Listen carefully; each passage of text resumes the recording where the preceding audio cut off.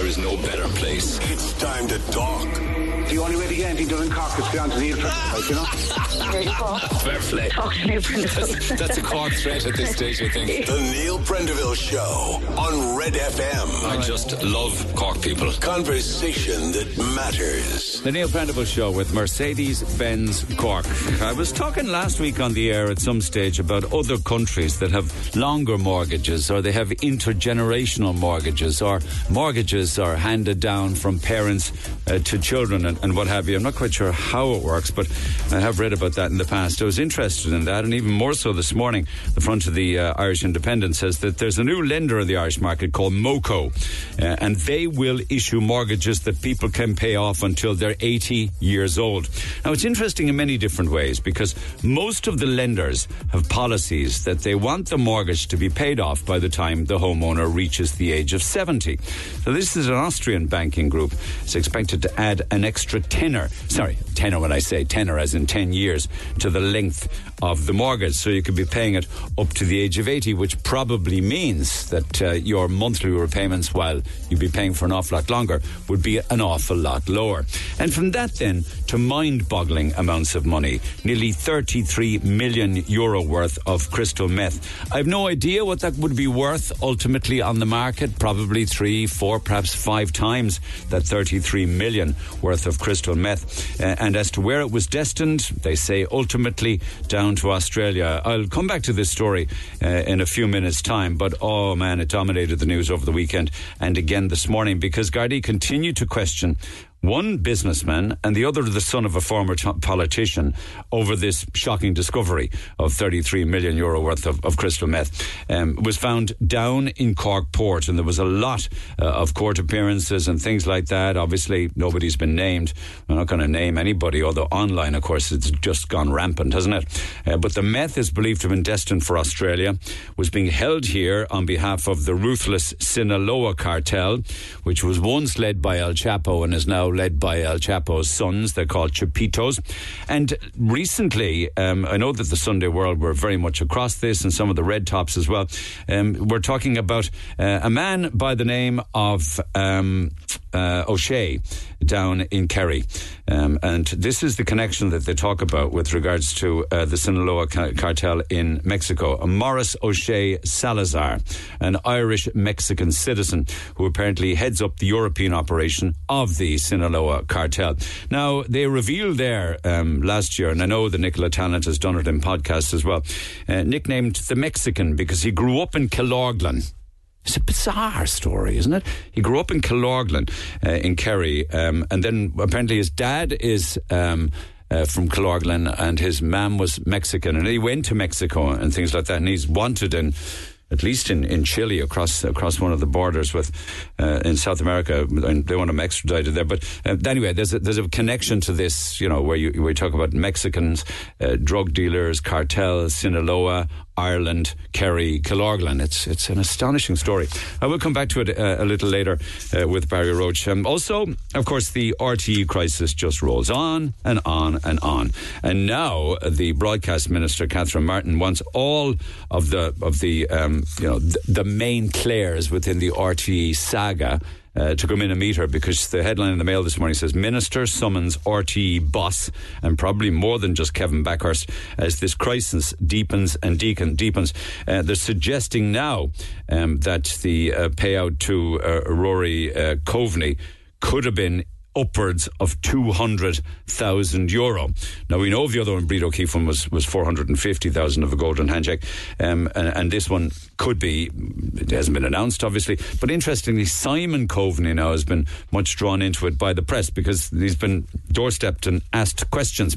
So obviously he's the Enterprise Minister, but he's also Cork TD and the brother of Rory Coveney. He says that he's not involved in it. I haven't been making public comments on it, either apart from some general statements in relation to the fact that RTE needs public support and that people should pay their television licence, etc., etc.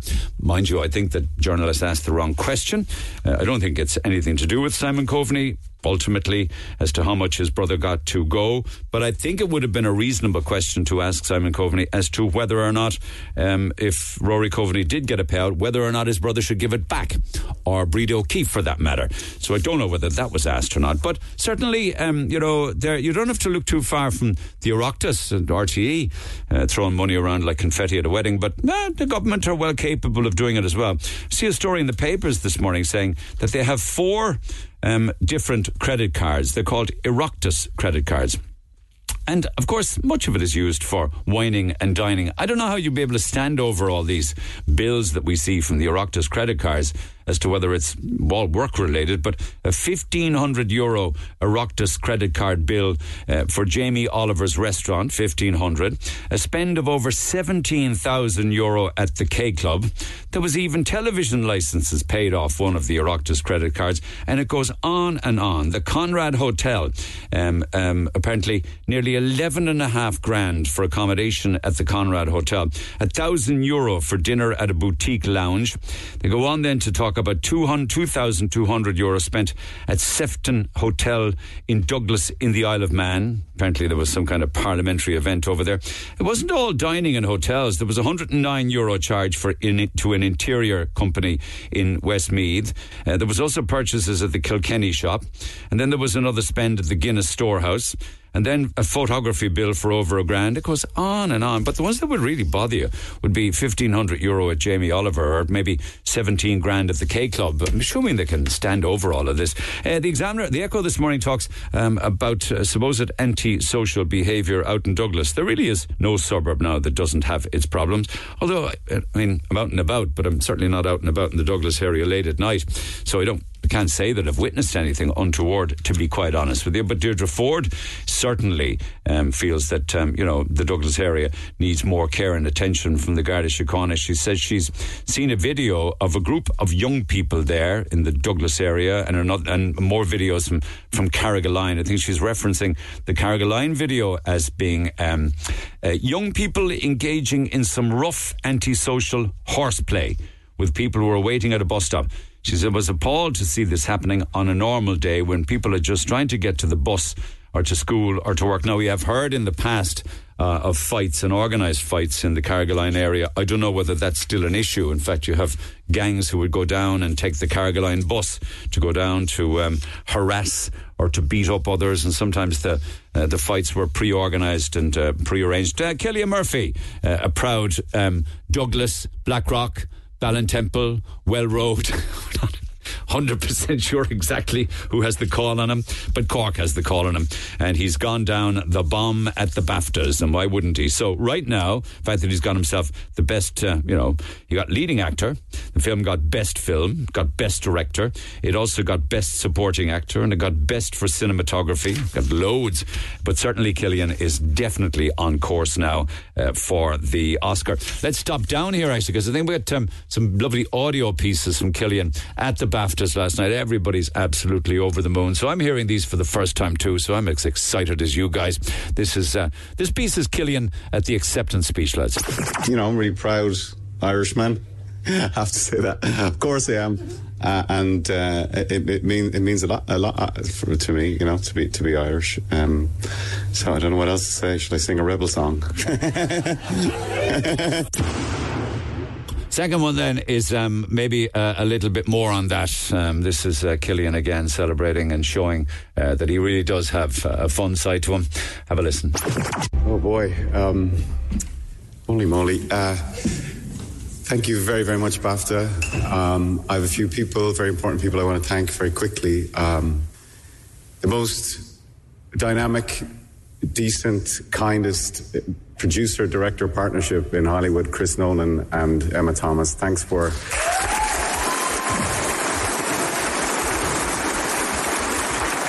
Thank you for seeing something in me that I probably didn't see myself. Chris, thank you for that extraordinary, exhilarating script and for always pushing me and always demanding excellence, because that's what you deliver time after time again.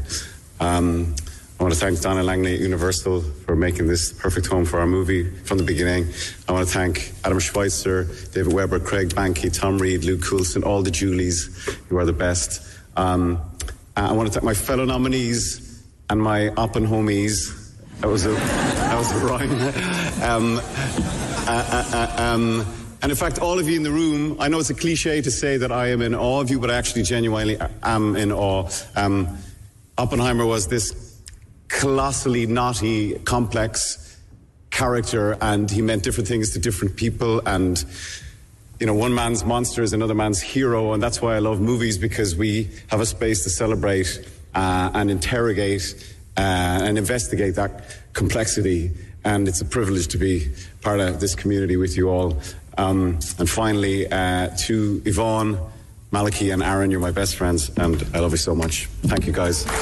Well said, kiddo, well said. What do you call him? Oppen homies. I love that. He also apparently said, encouraged the examiner, oh boy, holy moly. Thank you very, very much. We'll put that down as a piece of Cork parlance. Papers also this morning talk about the amount of landlords who have left the rental market. 15,000 rental properties were last year lost because of the continuing mass exodus of landlords from the rental market. So it goes from bad to worst in that regard. Doesn't it? Remember on Friday, if you were listening, we were talking very much about consumer issues and, talking to Conor Pope about things that go wrong, things you buy, services you're trying to get. It could be trying to get somebody to talk to at the end of the phone, and the fact that companies now go out of their way to preclude you from ever being able to talk to a human being.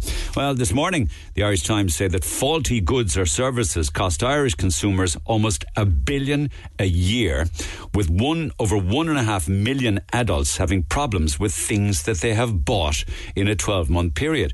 I mean, I'd love to drill into that and find out exactly what. I mean, it could be banks, medical services, digital subscriptions, things that you buy, home products, tools, all sorts of stuff like that.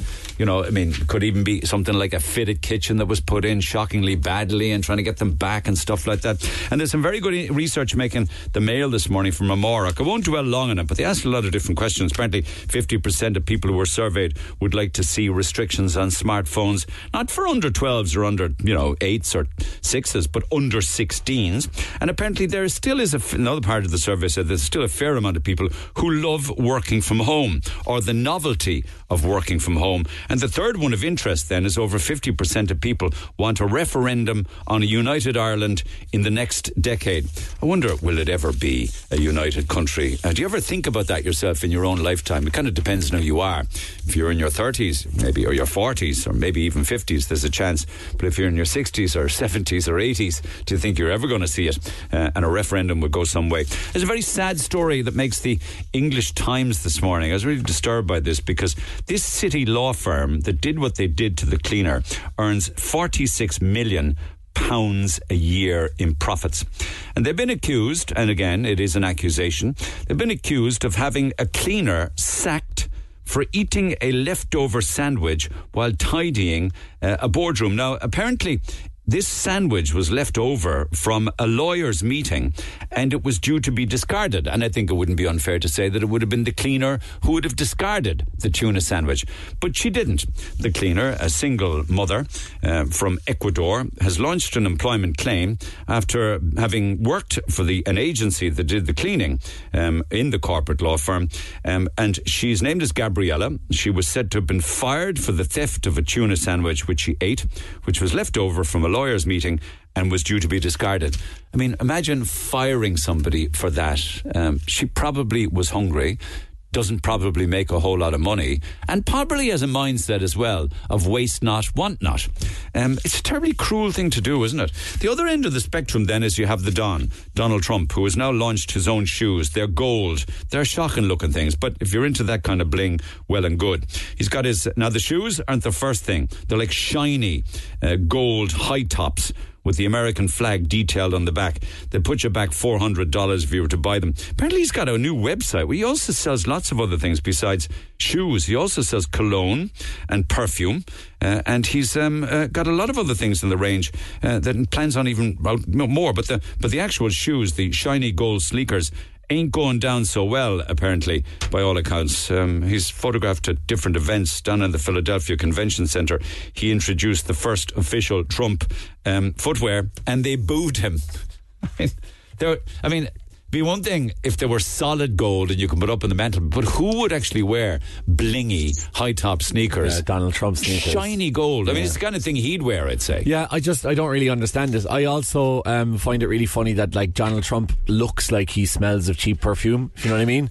So like, why would you want to buy cologne off a guy like that? You know, I don't. Not a fan, then, no. I just think he looks like the kind of guy that, like, when he passes you in the street, you'll be like, you know, it's the kind of cologne that masks the smell of fake tan. So you're kind of like, ugh, what's that kind of mixture of like fake tan and cheap perfume? So the cheap perfume and the fake tan lends itself very well to gold, shiny, high top sneakers. Yeah. Did he walk out to Spandau Ballet? That's what I'd love to know. Because I mean, to be fair, he's gold on top, so you might as well be gold on the bottom as well. You know what I mean? I love it. One other thing, lads, before I move on, you will find Barbie on the Leaving Certificate curriculum in the not too distant future. Leaving Cert students will soon be saying, "Come on, Barbie, let's go study." Apparently this morning the Sun is suggesting that they're in the know, that there are going to be new novels, new films, new poetry all added to the English curriculum next year, and amongst it will be Barbie. You will be studying Barbie. That would be the film, because I don't think there are any books or prose or anything to go along with it. But knowing your ABCs, I suppose, takes on a completely different meaning. Text 0868 104 106. Back after the break. Text or WhatsApp Neil now 0868 104 106. The Neil Prendeville Show on Red FM. No laughing matter, but the Red Top's come up with some amazing headlines, and absolutely right. Joe says, you're talking about newspaper headlines over the weekend regarding the drugs found in the Port of Cork, and I think it was the Sun over the weekend had the headline, Meth Éireann. That was on Saturday, and then yesterday, the Crystal Maze. So it's a vast quantity of crystal meth. And I know I've spoken about this in the past, the big drug busts in Ireland's history, and because we have an enormous coastline that needs to be protected, and we just don't have the naval ships to do it. I think we have 2 available now, but only one of them in the water.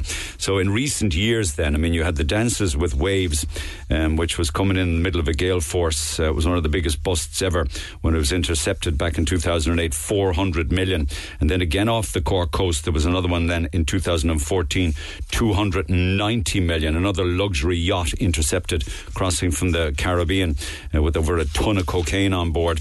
There were other smaller ones then up around Dublin Port. Don't get me wrong, it's not all the West Coast, but certainly the Cork coast would seem to have the ones of big amounts of money. Dunlock Bay, you'll recall, one of the biggest hauls ever, was a total and utter shambles. They overloaded a small boat they were using to bring the drugs ashore, and then they filled the fuel tank with diesel instead of petrol. You recall all of that? Apparently that was Pablo Escobar's Colombian network, 440 million then. And then, of course, in September, the MV Matthew, stormed by the Army Rangers when it refused to stop, and they found 157 million euro worth, over 2 tons of cocaine. In fact, the resale value of that could have been $500 million in resale. So that's just a few. And then on Friday, we heard the news, and it's an ongoing investigation. 2 people are continuing to be questioned. 33 million euro worth of crystal meth. Now, I imagine it's worth much, much more than that in the actual open market. It's a fascinating story because it has all sorts of alleged links between Mexico and Ireland and Kerry and the Sinaloa cartel and things like that. Man has been following it for the Irish Times over the past few days, and right across the weekend is our own Barry Rhodes, Southern correspondent with the Irish Times, and he joins me by WhatsApp. Barry, good morning. Good morning, Neil. How are you doing? Good. Fascinating story with all sorts of alleged Irish connections. But what we know is that the guards now are continuing to question a businessman and the son of a former politician, and they may have even got an extension on that. And then I believe that Gardaí and other agencies have gone into business premises or something to search and investigate. Can you bring us up to date? Yeah, I suppose the most recent development in it is, as you said, this happened on Friday. I suppose just by way of a bit of background, my understanding is that about a year ago there was a seizure that was described to me as up the country, which had a Kerry connection, and the Kerry Division Drugs Unit started focusing on it and spent a year working on this. and they did a lot of obviously very good work in that time. And then they passed over their intelligence to the Customs, and Customs went in last Thursday to the Port of Cork deep water terminal in Ringaskiddy, started searching a container which was on shore, shall we say, and found some plant or farm machinery in that, got out their angle grinders and other cutting equipment and started working on that. And then Friday morning, it was apparently really well concealed within the equipment which had been rewelded, and they found, according to Garda Press and Revenue, 546 kilograms of synthetic drugs, crystal meth, with an estimated street value of 32.8 million at Cork Port. That was Friday morning. 1:30 Friday afternoon, Kerry Divisional Drugs Unit and Gardaí from the Garda National Drugs and Organised Crime Bureau moved on a business premises in Kerry, and they arrested two men, both in their 40s, and they also recovered what I think have been described as two semi-automatic firearms. The two have been, because of the firearms, they've been arrested under Section 50 of the Criminal Justice Act, which is used for things like explosives, firearms, guns. It's sort of the criminal equivalent of Section 30 of the Offences State Act, which is used for subversives, but it gives Gardaí 7 days, but they have to go to court to get an extension. And yesterday, my colleague Anne Lucy was in Killarney District Court special sitting, where two men were brought in, and the Chief Superintendent, Padraig Powell in Kerry, he applied to have the media refused or removed, but that was refused by Judge James McNulty, but reporting restrictions were put in place. They've been held for 72 hours. He was looking for an extension, and they got that. But we heard some interesting stuff, or Anne Lucy rather heard some interesting stuff yesterday in that. Solicitor Padraig O'Connell, he was representing one of the men, and he said he was formally objecting to the detention, describing information in a document handed to the judge as, quote, speculative, open to interpretation, not factual. But Judge McNulty said he was satisfied the Chief Superintendent had comprehensively and in detail set out the possibility of involvement of Mr. O'Connell's client in the events. And he noticed as well there was a considerable body of film footage and others evidence that should be put to the client, so he granted the extension. And similarly for the second man, who was represented separately and came in later, represented that man as solicitor in Tralee. Okay. They're the two guys.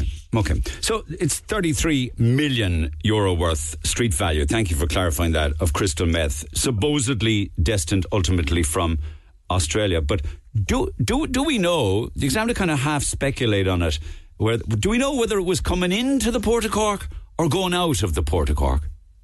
I think the general consensus among media and from my own inquiries, but others as well, it has come in and was going out. No, there's a possibility it may be manufactured here, but I think it's more likely that it was imported in and was due for export. Our understanding is that it was destined for Australia. Talking to one Garda contact last night, I was asking why Cork, Australia, and Sun actually had an interesting graphic on yesterday about plotting the route. It's believed it's come from the Sun are saying Colombia, we were hearing Mexico, but South America at any rate, up to Cork, and then a route from Cork down around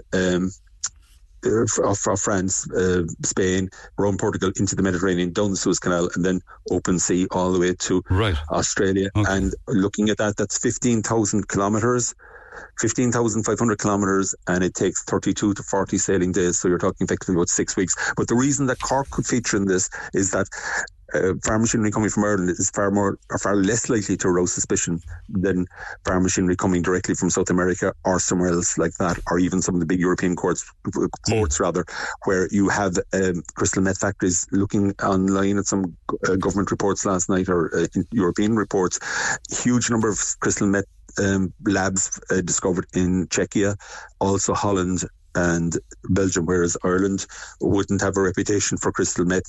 Most on English actually preferred. There's a good piece in the Examiner on Saturday where he mentioned some of the seizures, and that would sort of tell you my own experience here in Cork. It's always sort of found in small quantities as an addendum, as it were, to bigger cocaine or heroin. There's or not an appetite for crystal meth, no. There's not, and apparently the market rate for here is 100,000 euros a kilo, whereas in Australia, I've heard it's 200,000 euros a kilo. So you're effectively doubling your money for an extra 60-day sail or 40-day sailing, whatever it is, and transport. So it's a huge market in Australia where it's not here in Ireland, from what we can gather. Okay, so I know that in the past that sniffer dogs are very effective when it comes to, say, cocaine or perhaps cannabis or maybe heroin, I don't know. But you're saying that this was information that the Gardaí had, as opposed to, like, wasn't a sniffer dog sniffed it out or anything, no? Not that I'm aware, but they could very well. It was curious because I was doing a piece last week on cadaver dogs and looking. The Gardaí and Customs have sniffer dogs for guns and drugs and so forth. So maybe there was a sniffer dog involved, but my understanding is that it was intelligence led initially. Anyway, on foot, good work by I was talking to one Customs official and he said kudos to the boys in Kerry because it's very much a Kerry operation, Garda wise, and they did the groundwork, as it were. As I say, just the interesting thing about the two people arrested then, one of those, they're both in their 40s. They were arrested on Friday. They're held under Section 50 of the Criminal Justice Act that gives you 7 days. They're being detained and questioned in Castle Island Garda Station. One of the guys is well known to Gardaí in Kerry, would have a serious criminal record, would have served 2 really bad assaults, one which left a guy on life support for a period, and it was 50-50 that he'd come through. He paid over a huge amount of compensation, about 50 grand in that, and was given a 5-year suspended sentence. Second case then was an attack on a woman. He got 4 years for that.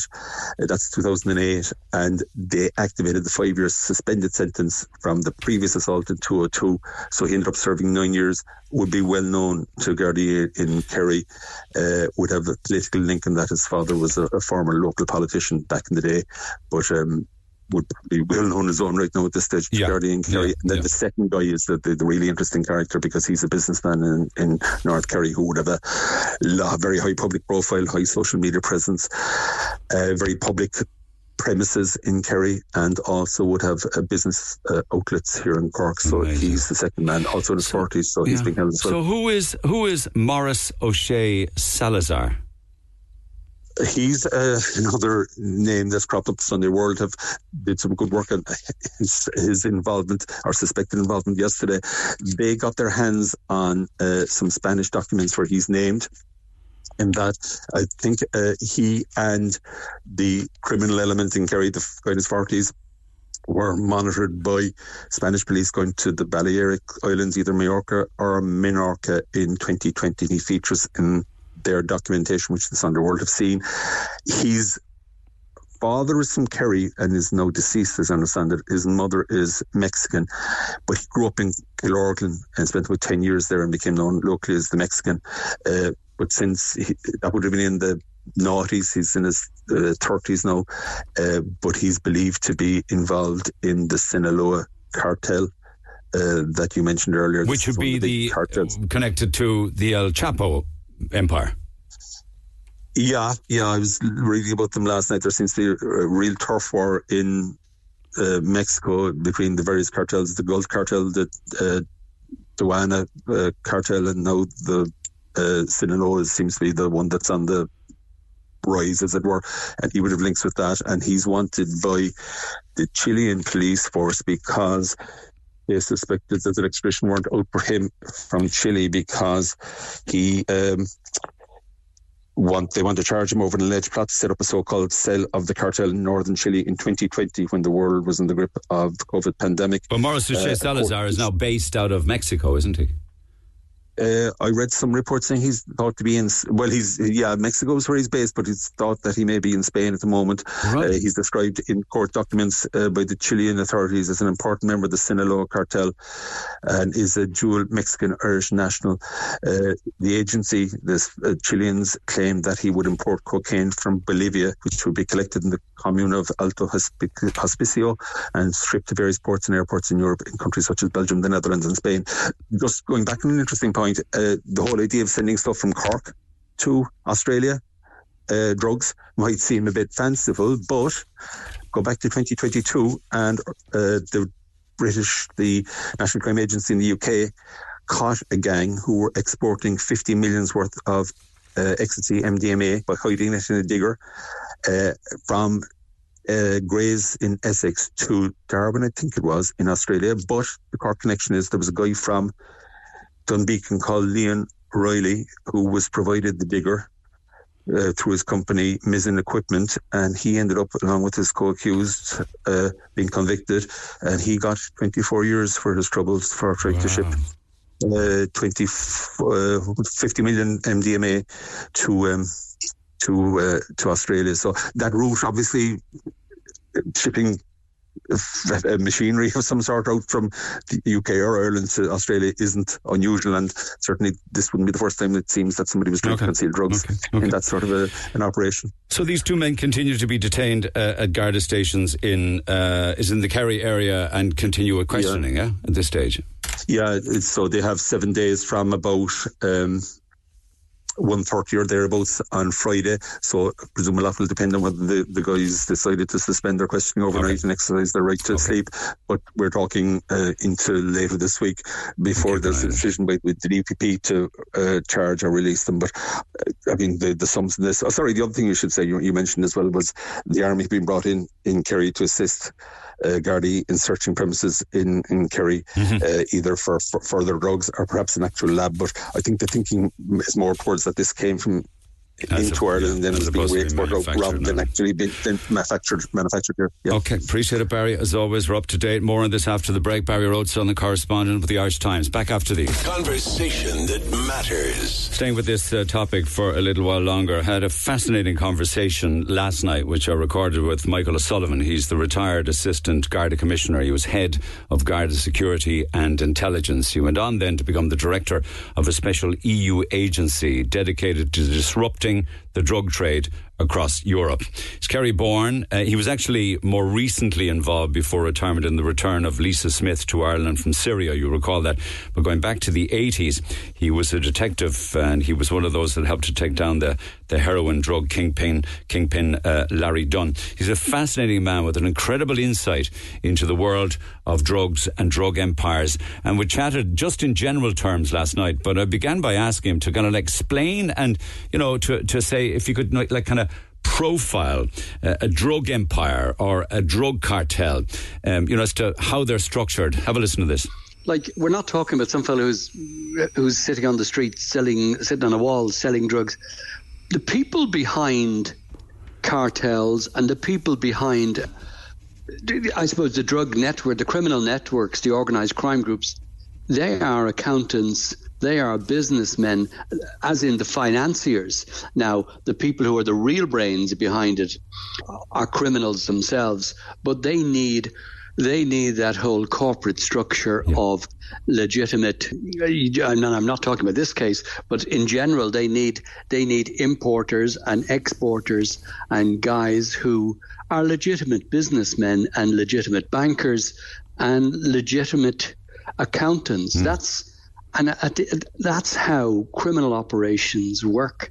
You get nowhere by having the local drug dealer setting up an import company and bringing stuff from Colombia and sending it up to Northern Ireland. You know what I mean? Yeah. So and you cannot, and the line of business, you cannot say, well, I met that guy down the road and he's a nice guy, so he wouldn't be doing it. So there isn't that. Yeah. In profiling a drug, a person involved with an organised crime group, if you look at the people in the past who've been caught over the years, they have all been, most of them, legitimate, semi-legitimate guys, and I can think of a half dozen examples of people who were referred to as Mr. Nobody, stuff like that, people who they wouldn't look at twice. And the neighbours didn't suspect and no one suspected. So you're making the point that there are layers and layers upon a well-run criminal organisation that needs many, and otherwise it wouldn't. So it's run like a very big, well-oiled business in that regard. Absolutely. If you look at the profits they have to go through banks, they have to go through companies, they have to be laundered, and they're not laundered by some bank robber or some handbag snatcher. They're laundered by people who may be builders, they may work in big corporations, they may run a legitimate business alongside it. Now, I'm just talking in generality, as I say, not in relation to the current operation. Totally. Let me just remind people again, we're not specifically talking about anything. I mean, I can, you know, while I'm chatting with you on the air as I am right now, I can go through some past events, you know, done around Dunlock Bay, Dunmanus Bay, 2007, 440 million euro worth of cocaine with a street value of 1.2 billion. Dances with Wolves, you might recall, it broke down and it'd be towed into Kinsale, 2008. I know it. I know the case, 1.7 tons of cocaine. The MV Matthew, 160 million.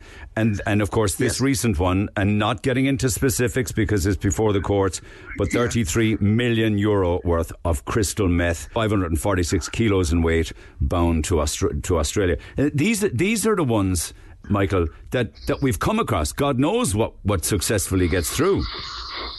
Yeah, you got to understand, particularly in relation to, let's say, cocaine. Cocaine is a very popular drug. It's used not so much by people who are addicted. Sure, some people get addicted, but primarily it is a drug, a recreational drug. And because there's so much money in this country, indeed there's so much money in Europe, it is estimated that the annual market for cocaine in Europe is 13 billion euros. So the cocaine market is increasing in Ireland. Why? Because people have the disposable income. During the recession, they hadn't got it. The dealers hadn't got it. The importers hadn't got it. And the punters hadn't got it.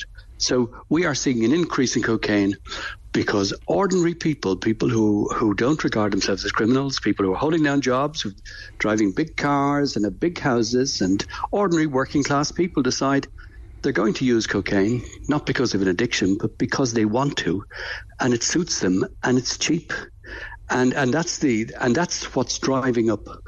That's what's driving up the seizures, and that's what's adding to criminality. People who buy cocaine fail to realise that it goes back to organised crime groups, and it makes them richer.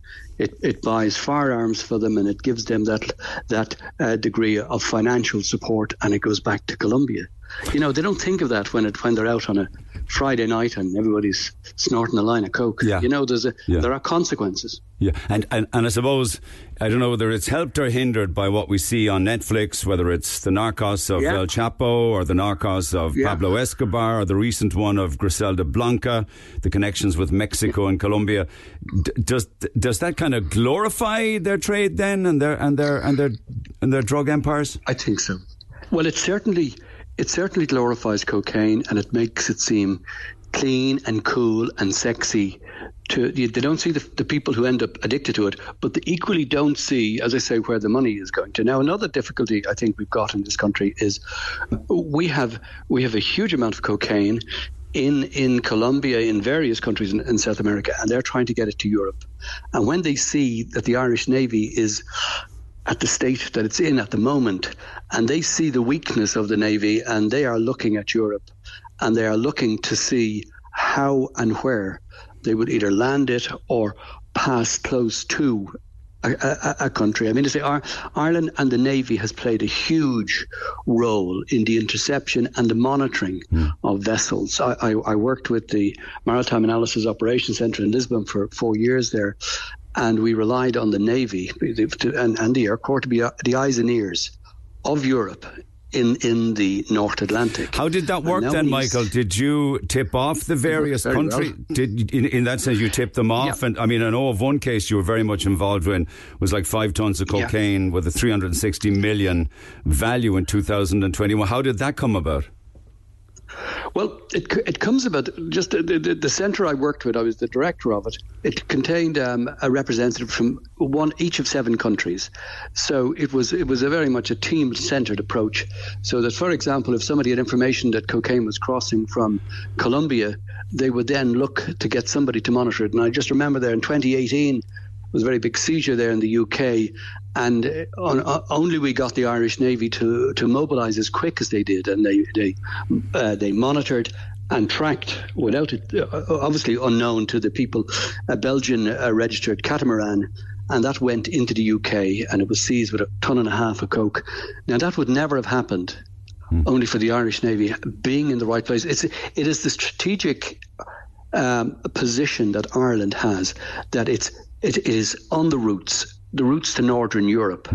and they are the first invariably to be in a position to track the vessels. And at the time I was working there, they had 9 vessels in all, from what I remember, and they'd 4 operational.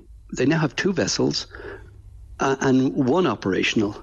Which is is that known to Colombia and Mexico and the producers of crystal meth and coke and heroin? Absolutely, because they try and they never waste a good crisis, and they try and prod and maneuver, and they send in vessels, and and if they're successful, they'll send in more vessels. So they watch and wait and see where the weakest link is in Europe. And if Europe is quite strong, as we saw in the past, they then resort to what they call the cocaine highway, which is the 10-degree line of latitude, let's say between Brazil and the Gulf of Guinea. And they'd send their vessels that way because the European navies couldn't get down fast enough. This is all about timing. If you get information on a vessel, time is of the essence, because it won't stay in one place very long and you don't know which direction it's going to go. So you really need that naval service to mobilize quickly and just to have the resources. But explain to me, why would they be coming into, again, you won't talk about this particular case recently, but other ones in the past like it. Why do they come into Irish waters, or why do they come into an Irish port if, for instance, the product isn't destined for Ireland? Well, it's all about deflecting the attention of law enforcement. Like when you consider if they come into Ireland, as in the past, some of the ones, Dances with Waves and those various other ones that went astray, and the ones in Ballyconneely back in '94, all of those seizures, a lot of that stuff was landing at Ireland. They'd put it on a truck, and once you got on a truck, you'd get into the UK with it and then on to France if you wanted, or the market could be in UK. So it is about getting it to a port on land ASAP and giving the impression that it's not coming from Colombia. It's similar to what they do, let's say, in the port of Antwerp. When containers come in there, they bribe some of the people who are operating the cranes and that to put it in a section that would indicate it's within the EU. So once a product is coming it's originated in the EU, it is not checked. But if it's suddenly coming from Mexico or coming from Colombia, suspicions are aroused. So it's all about getting it to land, whether you landed in the UK or you landed in Ireland. And Ireland has, as you can imagine, the coastline, both west and south and indeed north, which is very, I won't say neglected, but it's certainly relatively easy to get a vessel in, as we have seen, in the past. And when you consider as well the responsibility, let's say the Irish Navy covers a landmass that is nearly 9 to 10 times the square area of Ireland. So that's a huge responsibility, and it's a huge area. And there's an awful lot of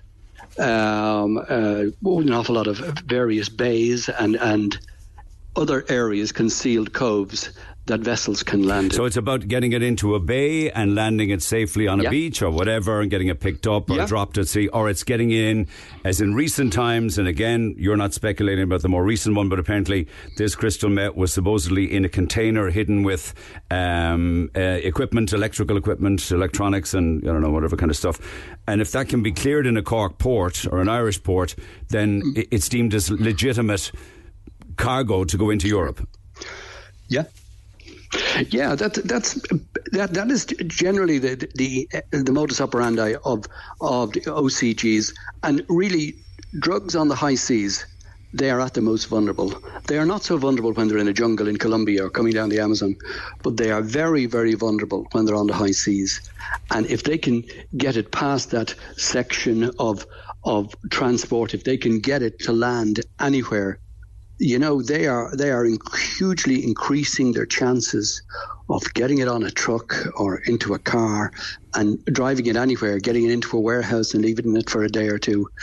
Once that happens, they're almost home and dry. They're in a whole lot safer position than they were when they started out from South America.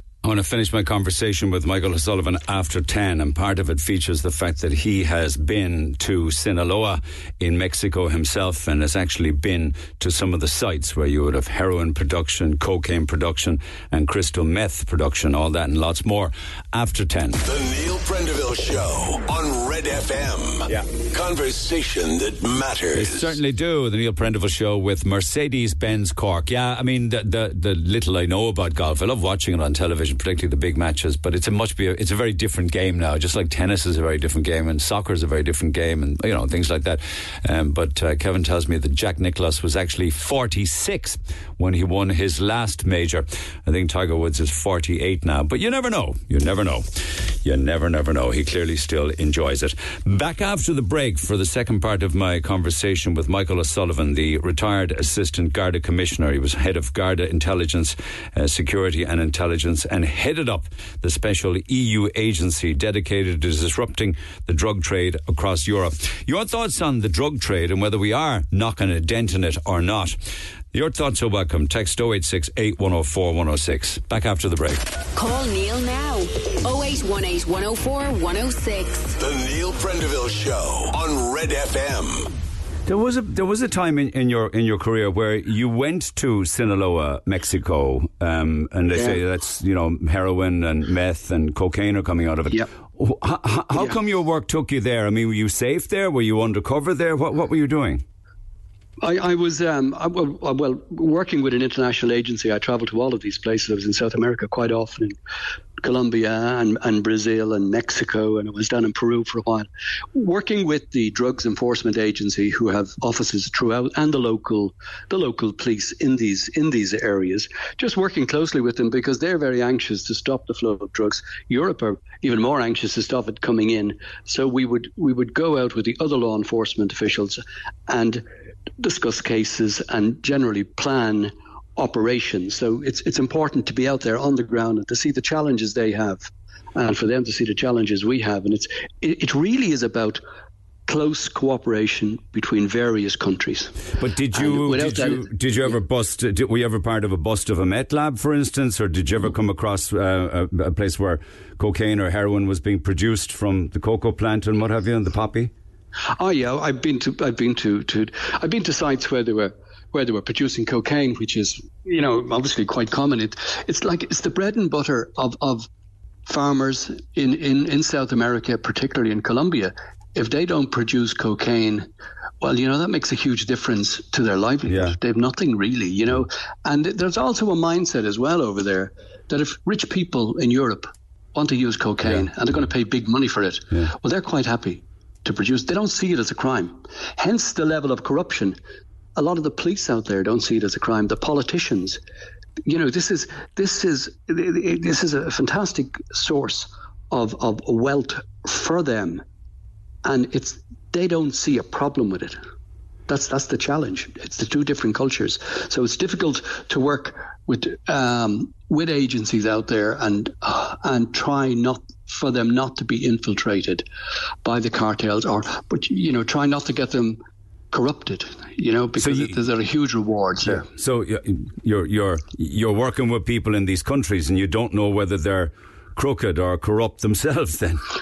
Well, what they do is they have vetted units. So the people the police and the various law enforcement agencies you would work with have been vetted by the Drugs Enforcement Agency. They have been cleared to say, yeah, we can work with these guys. You just can't work with every police force in the country. You have to work with particular selected professional groups that you know are not corrupted and you know won't give intelligence back to the cartels. And the cartels are hugely powerful.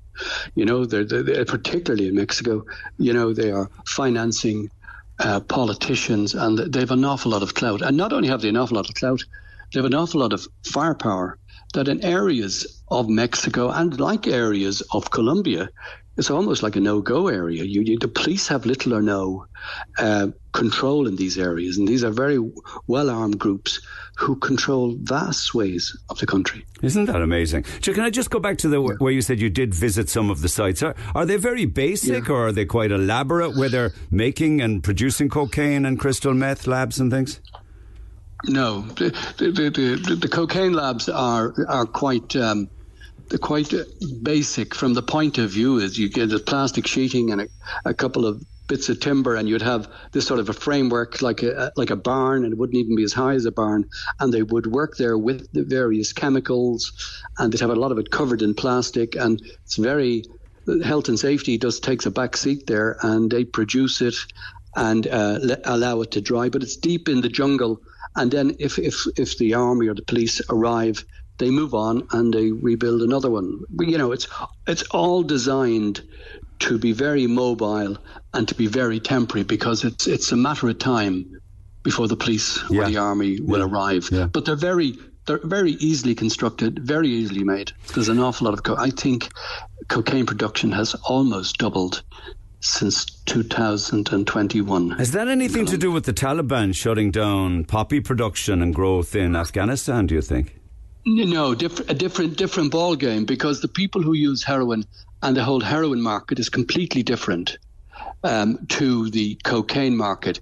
You will get heroin. You will get heroin from Mexico, but we don't get that much of it. It was primarily coming in through the Balkans from Afghanistan. Now there's a problem that a lot of the Taliban are stopping the production of heroin, which will have an effect on heroin addicts.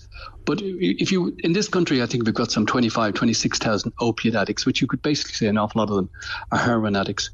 We have a whole lot more people using cocaine. The person that sticks a syringe in his arm is a heroin addict, and he is in a different world to the guy who's snorting cocaine. And the guy who's snorting cocaine wouldn't for the life of him take heroin. I know. Broadly speaking. I know. Different world. And those that are, producing it and exporting it and losing 440 million with Dunmanus Bay and losing another 1.7 tons in the Dancing with Wolves and another 160 million in the MV Matthew, and more recently this crystal meth of, say, for instance, 33 million. Can they afford those losses? Is that part of the risk, do you think? Well, from the cocaine perspective, the Colombians get paid. And there is no insurance on the load, so the Colombians will be paid before that stuff leaves a port, and then it's up to a cartel to take the risk. They could lose a shipment, but they might get the next 4 shipments, and the profits are so vast that it's an occupational hazard. Sometimes, if they're starting off and they put enough money into it, and then they lose it, it could break an organisation. It could certainly destabilise an organised crime group. But it depends on how big the cartel is. What you have now is the media call them super cartels. You have a couple of cartels coming together. In other words, a couple of organised crime groups pooling money to bring in cocaine, let's say, on an industrial level. It's gone are the days when they put it on a ton of it on a yacht and it would come across. Sure, it still happens. But what they're doing now is they're putting 5, 6, 7 tons. We got 11 tons off the coast of Cape Verde back in 2021. They're putting multi-ton loads, and it decreases the price they have to pay in Colombia and quadruples their profits. And that's when a whole group of guys come together, a whole group of OCGs, and put money in it. But if they lose that, it's spread out among the 4 or 5 OCGs, and depending on their finances will depend on whether they'll survive to do another run. But certainly if they lose a second run like that, their finances are very stretched. But in spite of all of that, though, in the year that we're living in now and the recent decade or couple of decades, it seems to be a thriving industry that will continue to thrive in spite of interceptions or in spite of tip-offs or seizures, isn't it? Yeah. It's inevitable that it will continue to grow. The drugs trade is never going to stop, but as long as you have a consumer base, if you don't reduce the consumer base, if you don't get the message out to people that if you take coke, it's going to affect your brain, to say nothing of the money you're giving to criminals and all of the harmful effects of cocaine, if people don't see that, and if they continue to use it like they're going to get a couple of pints in the pub next Friday or Saturday, if they think like that, the market will stay the way it is. And if you lax the market, if you decriminalise it or legalise it, the market gets bigger. And when it gets bigger, more people want to buy it. Now, that is different, as I say, from the heroin trade. But heroin and cocaine will always be with us. The level it'll be with us will largely depend on the number of people who want to use it. The number of people who want to use cocaine at the moment is increasing. Why? Because they want to, and because they have the money, and because they can. You wouldn't see these levels. You wouldn't see these levels 10 years ago. And as for 20 years ago, I remember back in the early 80s, you know, if you seized in a year £2,000 back in the day worth of cocaine in a year, that was a lot. People didn't use it. People were too poor to use it. The people who were using drugs were either smoking hash or heroin addicts were using heroin. Cocaine just wasn't an issue. As Ireland became more wealthy, cocaine grew. And is there any argument to be made then that an awful lot of these people use it as a social, it's a social drug, they see it at the weekend. You use the term a few snorts at the weekend, but they still manage to hold down their job, or they're responsible human beings. Is there any reason for it to be illegal in the first place if they're functioning fine with it? Well, for starters, it's a dangerous drug. It certainly affects your body. It affects your brain. A lot of people, a proportion of people, will go on if they use it enough to become addicted to it. And there's no going back at that stage. They need treatment. But if you're saying, is it harmless? These guys are using it to hold down a job. Well, they're not going to hold down a job if they keep using it for about 2 years, because they'll spend every penny on it, and they'll become a wreck. So it is a highly dangerous, very addictive drug. And it is, and anyone who thinks otherwise, and I think this is where the whole health education piece should come in. You see cocaine on the screen and it looks sexy and attractive, and film stars are using it, etc., etc. You rarely see an advertisement saying, "Look here, this is what it does to your brain, and this is what it will do to your body, and this is where you'll be in 18 months' time." You know, and you don't see, young people don't see that. And there's a definite need for it, you know. And then, again, because we have issues before the courts, so I won't talk about the recent case, and you're not in a position to do that. But yes, it would appear that this is a crystal meth seizure of 546 kilos. We do know that. Crystal meth is a seriously dangerous product, isn't it?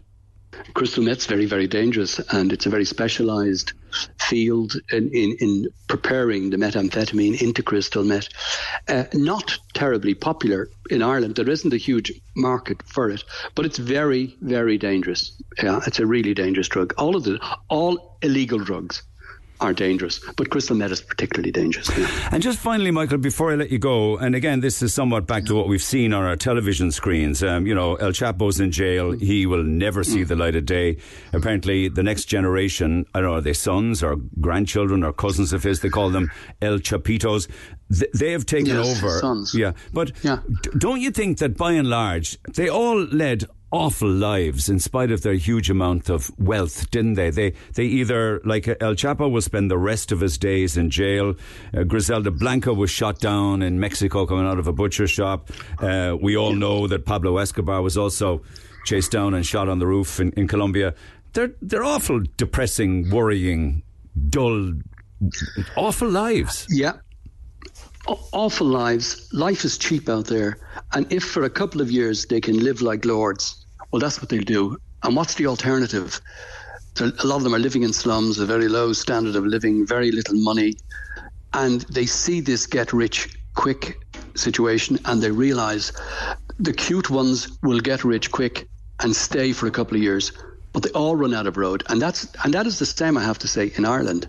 Guys who are in organised crime groups, they're making a lot of money and driving big cars, but at the end of the day, they run out of road, one way or the other. But can you either end up in jail or end up dead. But can you explain to me why, time after time after time, or at least the ones that we know of from the news, I'm always wondering, why don't they get out when the time is right to get out? That never seems to click with them.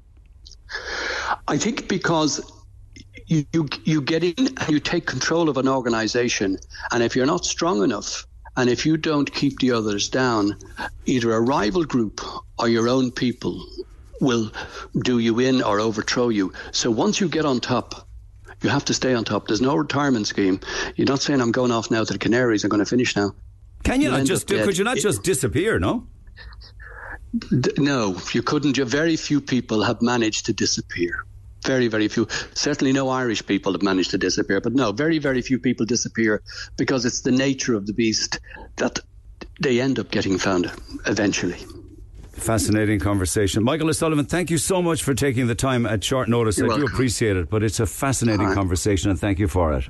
Amazing conversation. Michael O'Sullivan, retired Assistant Garda Commissioner, Head of Garda Security and Intelligence, and also was the Director of the special EU agency dedicated to disrupting the drug trade across Europe. He said some very interesting things. We can talk about drug policies as to whether they work or not.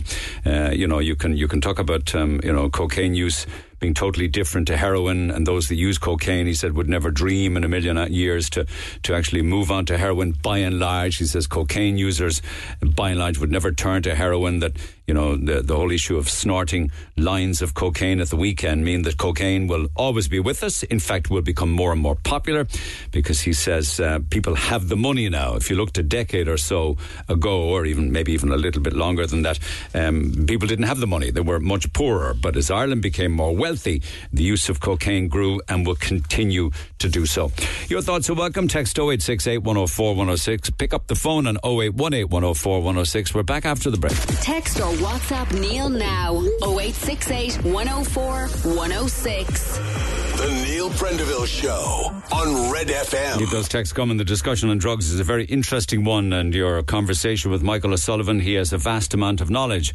Could you ask why we have not over the years invested in stopping all of this? Well, I said, how much do you invest? It's like trying to plug a hole in the dike, as the fellow says. But just after having I'll come back to other. This is interesting. I'll talk to Sean in a few minutes about this one as to what he observed inside in a particular car park in Cork City recently. But keep those texts coming. Text 0868 104 106 as I flip back to our live calls. Martin, good morning. Good morning, Neil. So I'm assuming you heard Michael O'Sullivan talk to me there. Yeah, I was listening in. All right, I found it fascinating. You wanted to pick up on seizures in general, that they do absolutely nothing really to interrupt the supply of drugs, you believe? Yeah, and the guards have actually admitted this there, I believe sometime last year. They admitted that regardless of these significant seizures they make, they've done little to interrupt the supply of drugs in cities, towns and villages across Ireland. That the supply has been available constantly.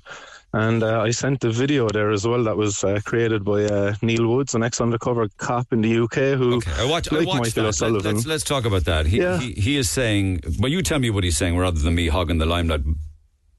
Yeah, no, he's just explaining how what I just said there, these significant seizures that they made, and the risks that these undercover cops put themselves at, and that at most they interrupted the drug supply. They would have estimated by about 7 seconds. That's kind of by his estimations as an undercover cop of I believe nearly 30-40 years, and like he's a lot of insight there into this, and kind of looking back now he sees they needlessly put their lives at risk. I watched that clip, and part of it is he shows photographs of the different drug halls that the police like to put up on tables and show the public, and he says politicians love these photo opportunities with the drugs up on the table. The police like these opportunities. The media loves taking photographs, but it doesn't make a damn of a difference. No, it doesn't. Hildegard Naughton, Minister responsibility for National Drug Strategy, she had a video out there yesterday being promoted by Fine Gael, and they're congratulating the guards, but like, what actually for? They take these drugs away, but the supply is there. They don't interrupt it. As Michael said himself, the production of cocaine has doubled since 2022. Like that says a lot about the efforts or the effectiveness of the efforts by these organisations. So and it seems like that the way the world is going, we're moving away from prohibition, and we're acknowledging that the efforts of over 50 years of this model of prohibition, we've done little. We've only empowered these organised crime gangs more. Where would you have a perfect scenario that already exists where cocaine was legal, heroin was legal, crystal meth was legal? I'm glad you said that, because you mentioned two things there. Say cocaine and heroin. These are both extracts from a plant. Now, if we were to regulate these things, I would propose that these would be maybe available under a medical prescription of some sort, cocaine and heroin. But the plants that they actually come from, that you would afford people access to these plants like coca leaves, which have been used traditionally for thousands of years by people in South America to deal with the high altitudes, with little effect on their cognitive abilities and their body. But when you extract it, purify, concentrate it into cocaine, then you are definitely going to cause problems. But why do you say that cocaine or heroin, did you say, would be available on a prescription? Because if there's people out there currently addicted to it, then maybe on their, like, working with a health professional, that they could kind of transition from a prescription of the cocaine to maybe this less harmful form of the coca leaf. Or for a person, again, injecting heroin, that maybe you might transition them to smoking opium as a form of harm reduction. Yeah, but that's what we use methadone for heroin, isn't it? Just get off the heroin and get onto the methadone. That's right, but even methadone itself, it's a new enough substance. It's not been used traditionally, like, say, even opium was for a very long time. There's a long history there of opium use by humans, whereas methadone, as I say, it's a concentrated chemical compound. You take this thing for a prolonged period of time, it's going to be just as harmful as, like, cocaine, and heroin would be over a long period of time. What did Portugal decriminalise? Possession of small amounts of what drugs? They decriminalised small amounts of all drugs. So they classified what up to 10-day supply was, and they decriminalised that 10-day supply. If a person gets caught with more than that, they're still in trouble for sale and supply. If they get caught with under that amount, then I believe it's taken off them, and they're referred to health services, which is what's been... Would that be cocaine and heroin or crystal meth? Yeah, that would be cocaine, heroin, crystal meth, all drugs. Right. And is it too early to say, has it made any difference to addiction rates, or people trying to get into rehab, or more people strung out, or what? Yeah, there's definitely evidence there to suggest that it's reduced the addiction rates over there, because the access to the services that will help these people, because you reduce the stigma associated with the drugs, then the problem of addiction can be more easily addressed, because the person's not fearful of being judged and stigmatized. Yeah, but wouldn't it be an insane thing to do, to even in small quantities legalise heroin, when we know that there's no happy ending on heroin unless you're lucky enough, and it's apparently very hard to kick the addiction? Like, there's no upside to sticking a heroin needle in your arm. Neil, I would love you to get a very qualified neurologist. He's a highly accredited academic. His name is Carl Hart, and he uses heroin himself recreationally. And this guy has got numerous studies actually published in different academic journals. I don't dispute that. He probably, I don't know, does he microdose? But no, they say that a lot of people who go on to use heroin have had an awful lot of trauma in their lives and issues in their lives or in their childhood, and they're turning to things like heroin to block those out. So they wouldn't have had the most ideal lifestyle or background to be able to deal with it. Exactly, and you're getting to a very good thing there, because that would be the difference between somebody like Carl Hart and somebody suffering trauma. Carl Hart doesn't have the same trauma that another person might have, and so therefore he wouldn't suffer the same abuse of this thing, you know, so escaping their mind, the kind of the trauma that's going on in there. I mean, what do you use cannabis? Is it just cannabis? Yeah, I've only used cannabis, yeah. Okay. But why not, if there's nothing wrong with cocaine or heroin, why don't you source a bit of that? Because that's my choice, Neil. Alcohol is freely available. You know, I can go walk into an off-licence and buy that. I don't use that either. Yeah. It's a personal choice I make for myself, just based upon my own preferences.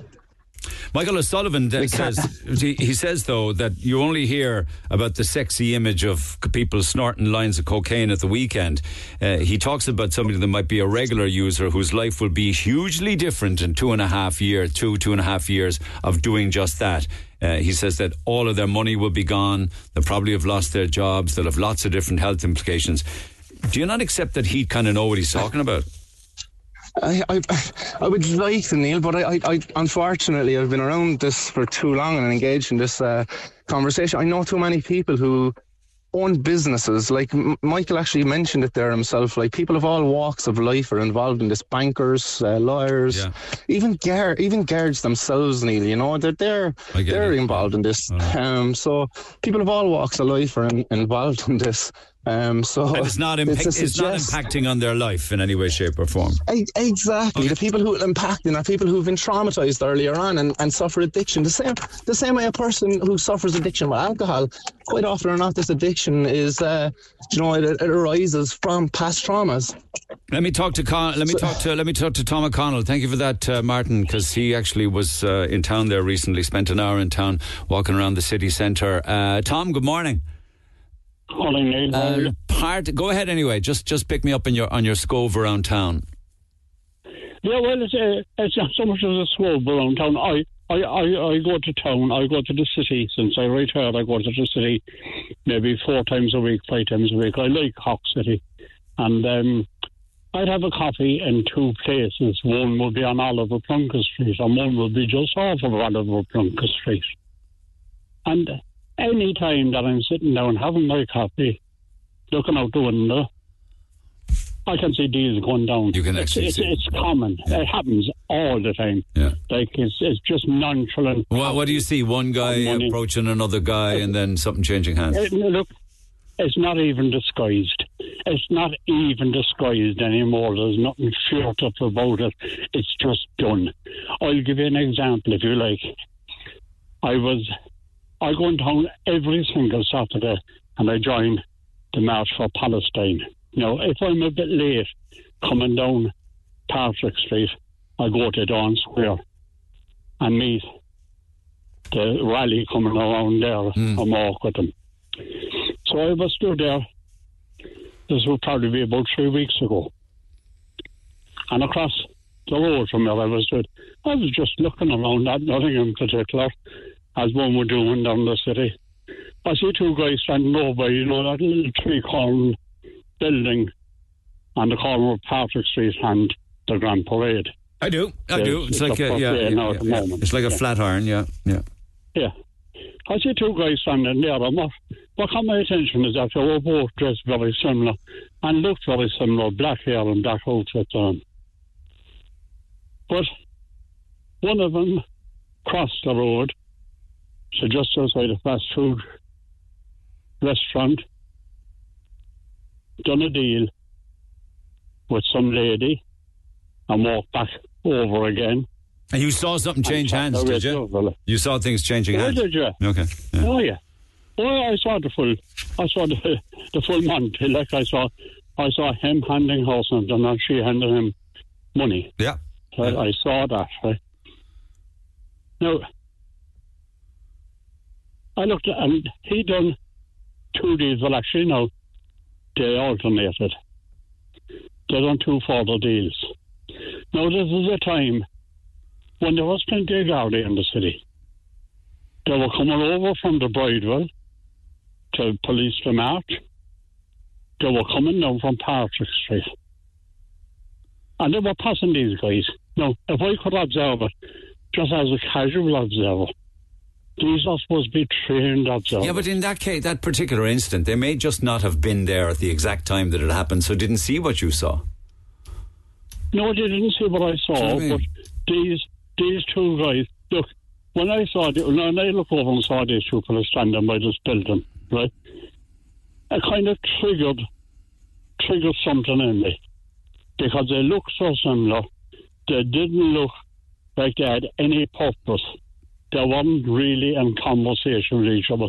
They were just looking across the road, the 2 of them. Okay, so dealers, and you see this regularly when you sit having a coffee in the city. Yeah, but I've also been in there and I've seen undercover Gardaí and undercover detectives in plainclothes arresting dealers. I mean, we want more of it, but the last time was only a couple of months ago. I just happened to be walking down Oliver Plunkett Street, and they had a guy pinned up against the doorway of a shop, and clearly he had just been caught dealing. So they do. I'm sure occasionally they do. Okay. But there are more people caught for shoplifting and arrested for shoplifting than there is for drug dealing. Okay. Okay. Yeah, that's a fact. All right, thanks, Tom. Appreciate what you see inside in the city. Big picture stuff, though, is, we have seizure after seizure after seizure, and a lot of them big. Again, I mentioned earlier on this morning, 400 million down off the Mizzen in 2008. That was Dances with Wolves. Then you had the big seizure of another luxury yacht that was carrying nearly 300 million euro worth of cocaine in 2014.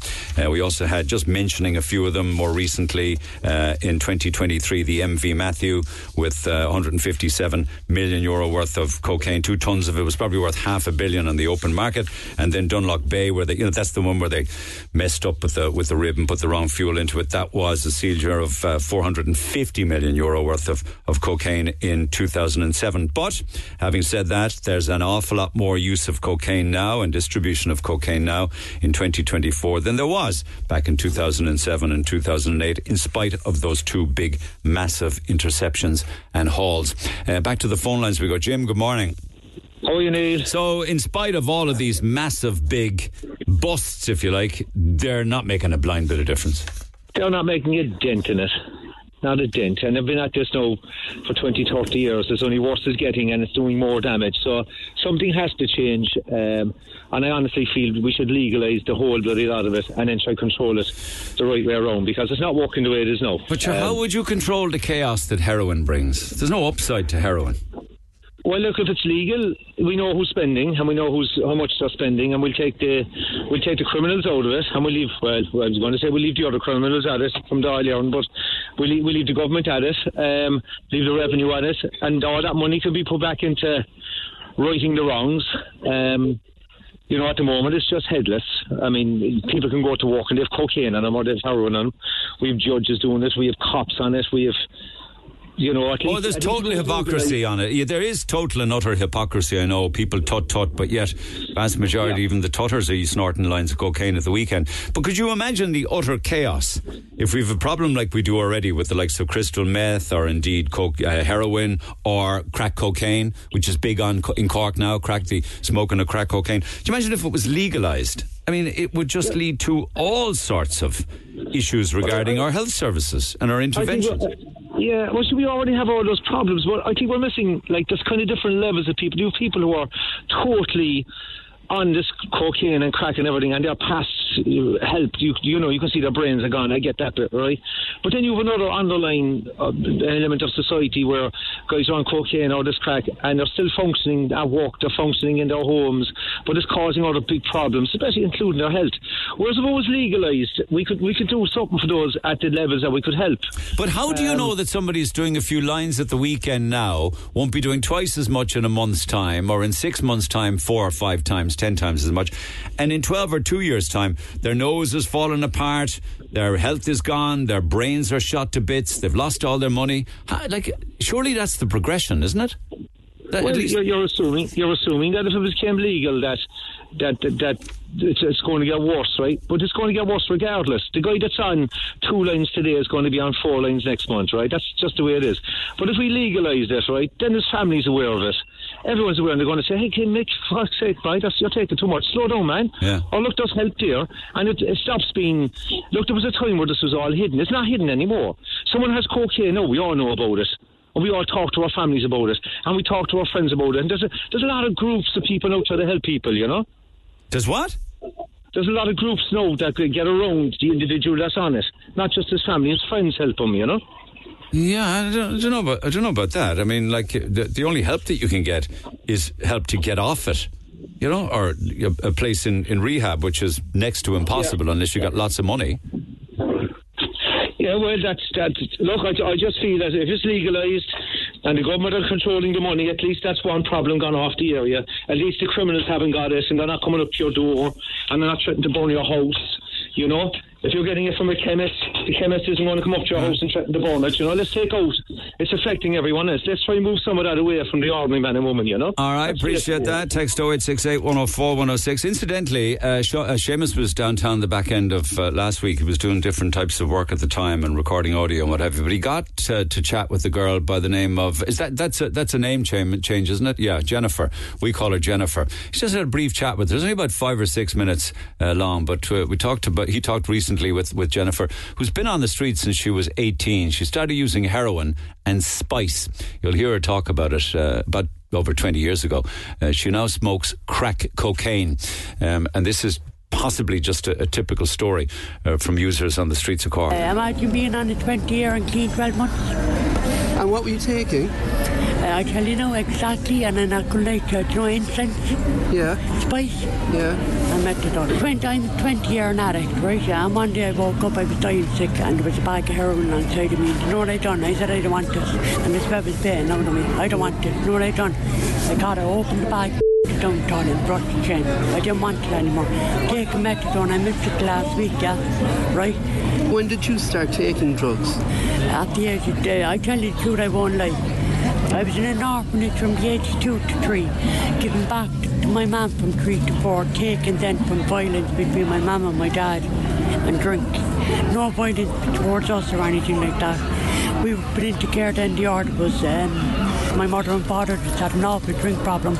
No, don't get me wrong, we were never neglected, the best clothes, and we were always fed everything, and I was taking on my mum at 5. I was given back at 6 and taken again at 7, and I started running then when I was 18, and the judge said to me when I went to court, he said, can you answer me a question? I said, Your Honour, I can. He said, like, you're coming into me every month, like, why do you keep running home? I said, do you not get it? And he said to me, I don't, because you stand in the dock, and I did. And he said, I said, Your Honour, I want to be with my mum and dad. And you know, he turned around and he said, I partly guess that. The girl wouldn't have keep running home if she didn't want to be there.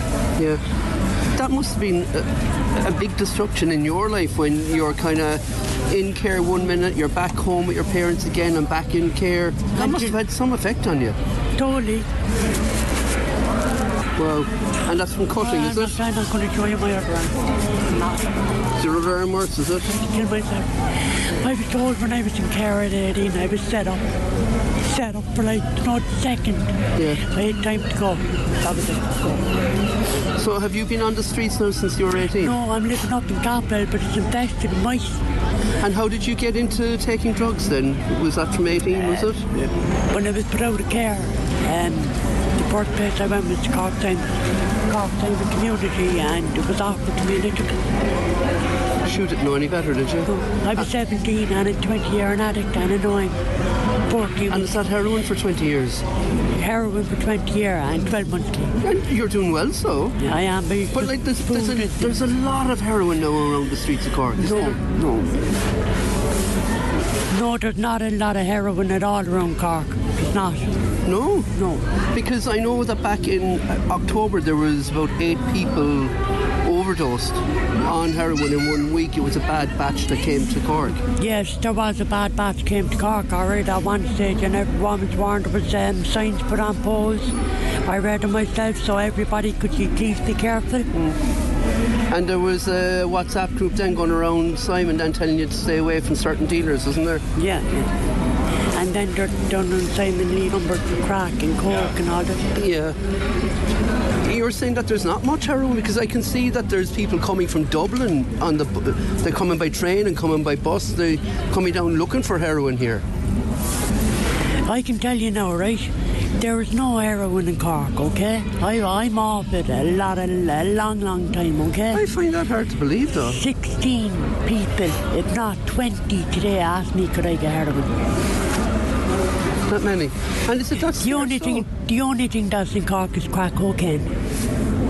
And are there many on it? And loads of it. And can I say something? It's ruining everybody. In what way? If they went home at night and their mother had 50 euro in their wallet, they know to wake up in the morning, they had none. Yeah. And like, how much is crack cocaine? Sorry, crack cocaine, yeah. How much would it cost me now if I was to... If you were to buy 50 rock, it'd be 50. But if you were to buy a 25, it'd be 25. And what sort of effect does that have on you when you take it? It's like a high buzz, high low. I don't like it, I hate it. Do you? Are you smoking the crack cocaine or what? When I do get a bit of crack, when I get paid on a Wednesday, I'll buy a 50 rock. And that 50 rock is small, and that will do me. I get that at 10:30, okay? Yeah. And that will do me till 12 o'clock, Danny. Would you make much on the streets now, begging? No. No, the Romanians. No. Why? Romanians are ruined. They have the place ruined, is it? In what way? They're only coming because they know this is the season now where there's money to be made. And you know the Romanians. But would Christmas not be the time for making money? Listen, yeah, but at this time as well, Easter and all that. Yeah. Listen, like, it's okay, I know probably you sleep at 7 o'clock in the morning, but you know if you came into town at 7, you see all the Romanians being dropped off on BMW. My God. Ma'am, so, I seen it. I took a picture of it. Did you? And are you certain it's crack cocaine, that it's not laced with anything like nitazine or anything like that? It's definitely crack. It's crack, but it's not washed up properly. Call Neil now. 0818 104 106. The Neil Prendeville Show on Red FM. Okay, lots to do between now and midday on the Neil Prendeville Show with Mercedes-Benz Cork. Just some text so far. Actually, it's interesting. Jennifer was saying that there actually is a heroin shortage now in Cork, and the gap is being filled with high demand for crack cocaine. So doesn't that matter? Doesn't that really make you think that, say, for instance, if there was an ongoing shortage of heroin or an ongoing shortage of crack cocaine, that then would be filled by fentanyl, or could ultimately be filled by crystal meth? I mean, somebody was very, very heavily addicted to heroin. What's to say that they wouldn't flip to crystal meth just to continue to try and stave off the cravings? The north side is destroyed with heroin. The dogs on the street know who's dealing up here and supplying, yet nothing is ever done. Why? Another one here. Wouldn't it be better just to legalise all drugs and the government tax it? No matter what you tried to do, stopping drugs getting into a country, it just can't be stopped. I know that 70,000 people died of fentanyl in America in 2022 alone. The only way to stop drug cartels is to take away their product, legalise and regulate everything, and we win the war on drugs overnight. Then use the taxes from the sale for education and rehab. The current war on drugs has not worked, Neil, and will continue not to work. After Portugal, Paddy says, after Portugal legalised possession of drugs, possession charges went down, muggings, robberies and assaults rocketed. Go figure. Look at the socialites of the Celtic Tiger era. How many of them are now dead or been in jail or in trouble with gangs? No one ever wins with drugs. Full stop, says Paddy. And a final one. I actually have a friend who started out on hash. They are now heroin users and heroin abusers and had to rehab even because of cocaine use. Thank you for those. Keep them coming. Text 0868 104 106. Sad news to report this morning, and thank you to the people who've been texting me since early morning. Here's a typical one saying, just wanted to let you know that Joan O'Keefe died peacefully last Friday at Douglas Nursing Home. Joan was 104 years old in November, and Neil, you gave her a great shout out on the air for her 104th birthday. I remember it. You might remember that Joan went viral on social media for her first trip leaving the nursing home since the pandemic, and she headed out to grab a 99 to celebrate her 100th birthday after the pandemic restrictions lifted. Thank you for that. So it was very sad to hear, and our thoughts are with the family and friends of the late Joan O'Keefe, who died peacefully on Friday at Douglas Nursing Home at the hale and hearty age of 104 great years. And it's sad to hear that news, because a great character she was too. Back after 11, text 0868 104 106. Pick up the phone on 0818 104 106. The Neil Prendeville Show on Red FM. Conversation that matters. Neil Prendeville Show with Mercedes-Benz Cork, and it's always lovely when people come back and say thank you. So thanks to Paul. He went to Sexy Laundry recently. They went on Saturday night and really and truly enjoyed it. Found it hilarious and sad, and there were a lot of couples. It has to do with relationships between couples. He says a lot of couples in the audience could have been looking at themselves and thinking, that's us. Brilliant performance. He thoroughly enjoyed it. And also to those that won George Murphy tickets for last night's gig at the Opera House, just wanted to send a message. Thank you so much for the tickets I won on Friday's show. I went to George Murphy last night and it was fab. Gerald O'Donnell and Trevor Sexton were outstanding too. George Murphy called into Cashman's before the show and sang for us all in the pub. So a feat performance as well. From other topics this morning, I'm reading a lot these days about a certain group of people, young kids and teens, of the same background terrorising the good people of Farranree. This has to stop. If these vile people terrorise innocent people, wreck their property, should the council not evict them from their own council properties? Concerned neighbours in Farranree, it's shameful what's going on up here. The area is being ruined. They are the same gang in the Blackpool area threatening staff in the shopping centre. It's a disgusting behaviour by a disgusting group of individuals, says Emily. I think that was prompted by me talking about Douglas and Carrigaline earlier on this morning. And then, tongue-in-cheek, I also mentioned earlier on this morning the golden handshakes within RTE. Paddy says, pay your television licence, people. Those golden handshakes won't pay for themselves. Your superiors demand your money. You don't need it in their eyes, says Paddy. And some wag is saying there's a poll. I was talking about whether or not there would ever be a referendum on a United Ireland. An unsigned texter says there's also a poll out today on a United Ireland. 46% of people are against it. 26% are for it. Not good news for your pals. The suggestion there is that my pals are Sinn Féin. And then I may have an opportunity at some stage to talk to Sean, but he says, I was just had the dubious pleasure of paying €6.60 for 90 minutes in a city centre car park on Friday. Heading back to my car, 3 men waltzed in, got their stash out from behind a ventilation system in the car park, and then lit up a type of pipe while they chatted away amongst themselves. Apparently, I'm told, it was crack cocaine or heroin that they smoked. I found out later. As usual, when I go to town, not a Garda to be seen anywhere, says Sean. So their place for use, of course, where they smoke their pipe and chat amongst themselves, the different floors in the city centre car parks. We've all seen the paraphernalia that's left behind, but in Sean's case, he saw them light up the pipe and share it amongst 3 of them.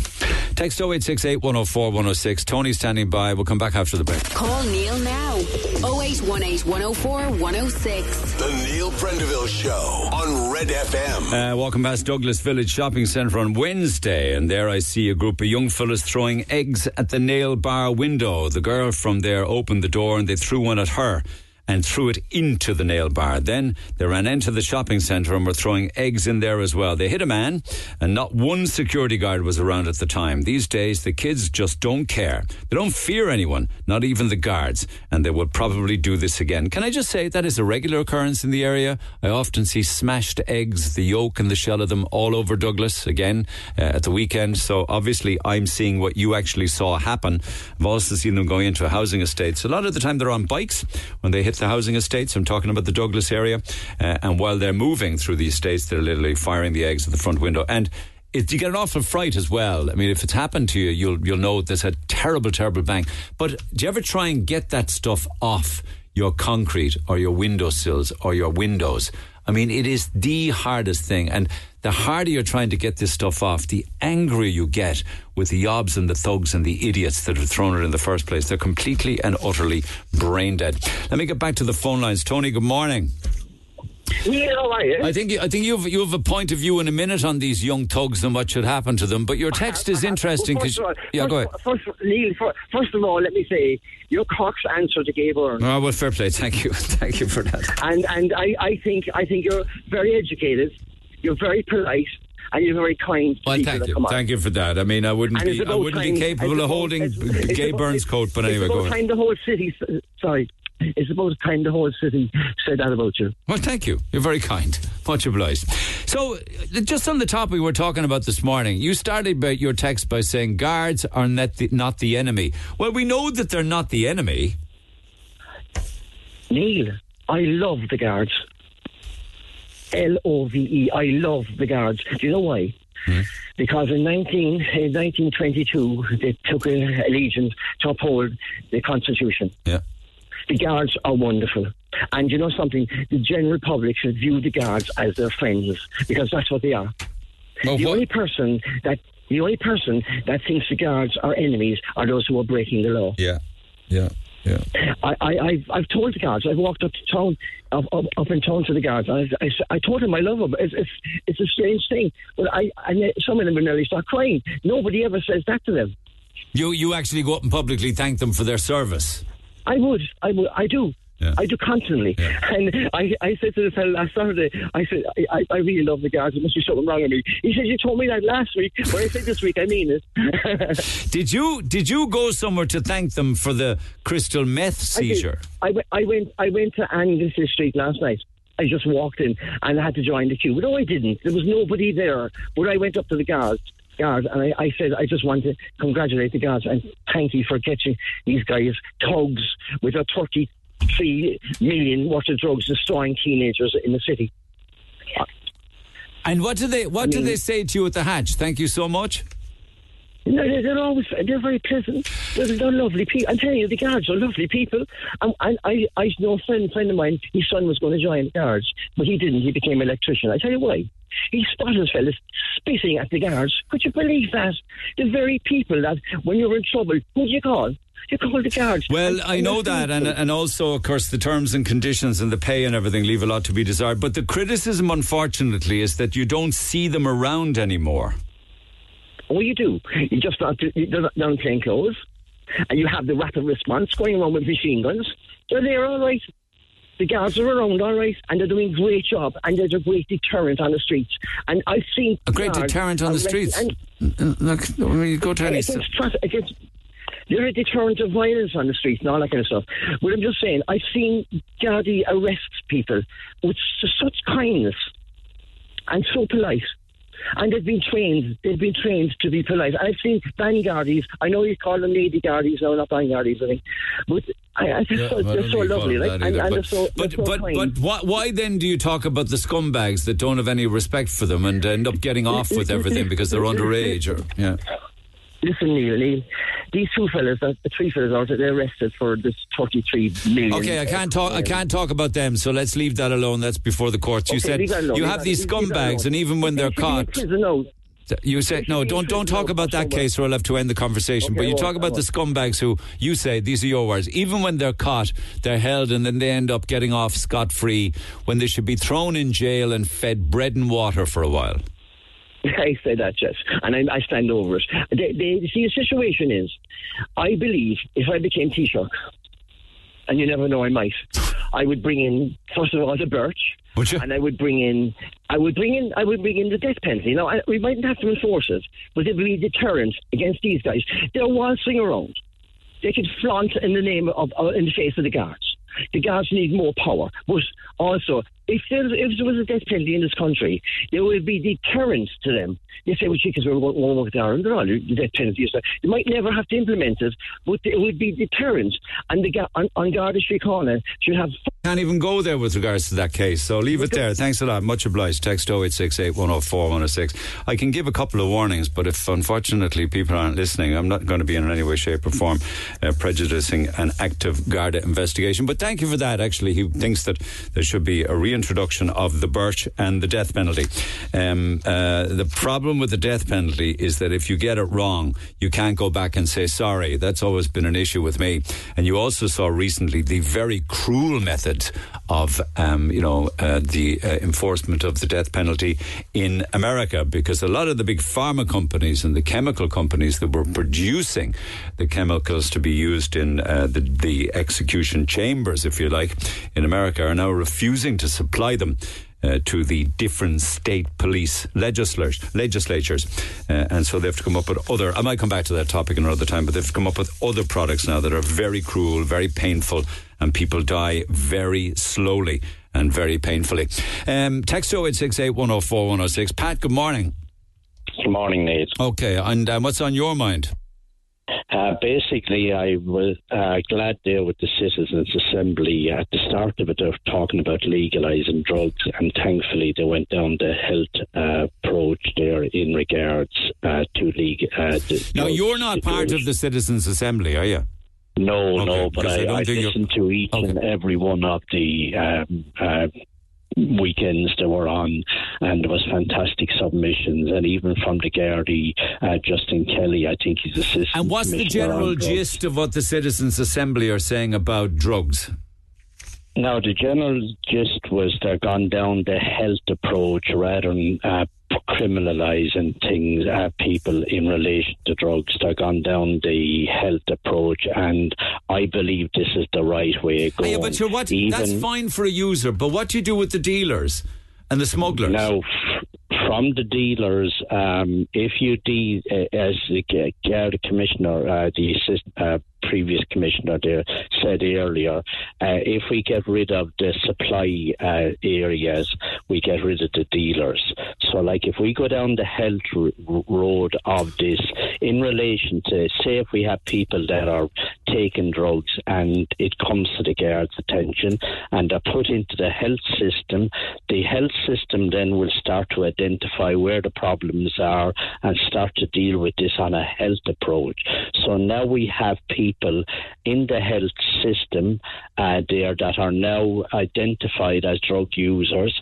So if they're given the proper help, which I believe this is the right way of going, we now start to eliminate the supply. But sure, we know that that's going to happen if and when the injection centre, a walk-in injection centre happens in Cork. There'll be people, medical background. I'm not even talking about the injection centre. I'm talking about why people are taking drugs. And as that lady said to Seamus there, she had problems there in, childhood or whatever.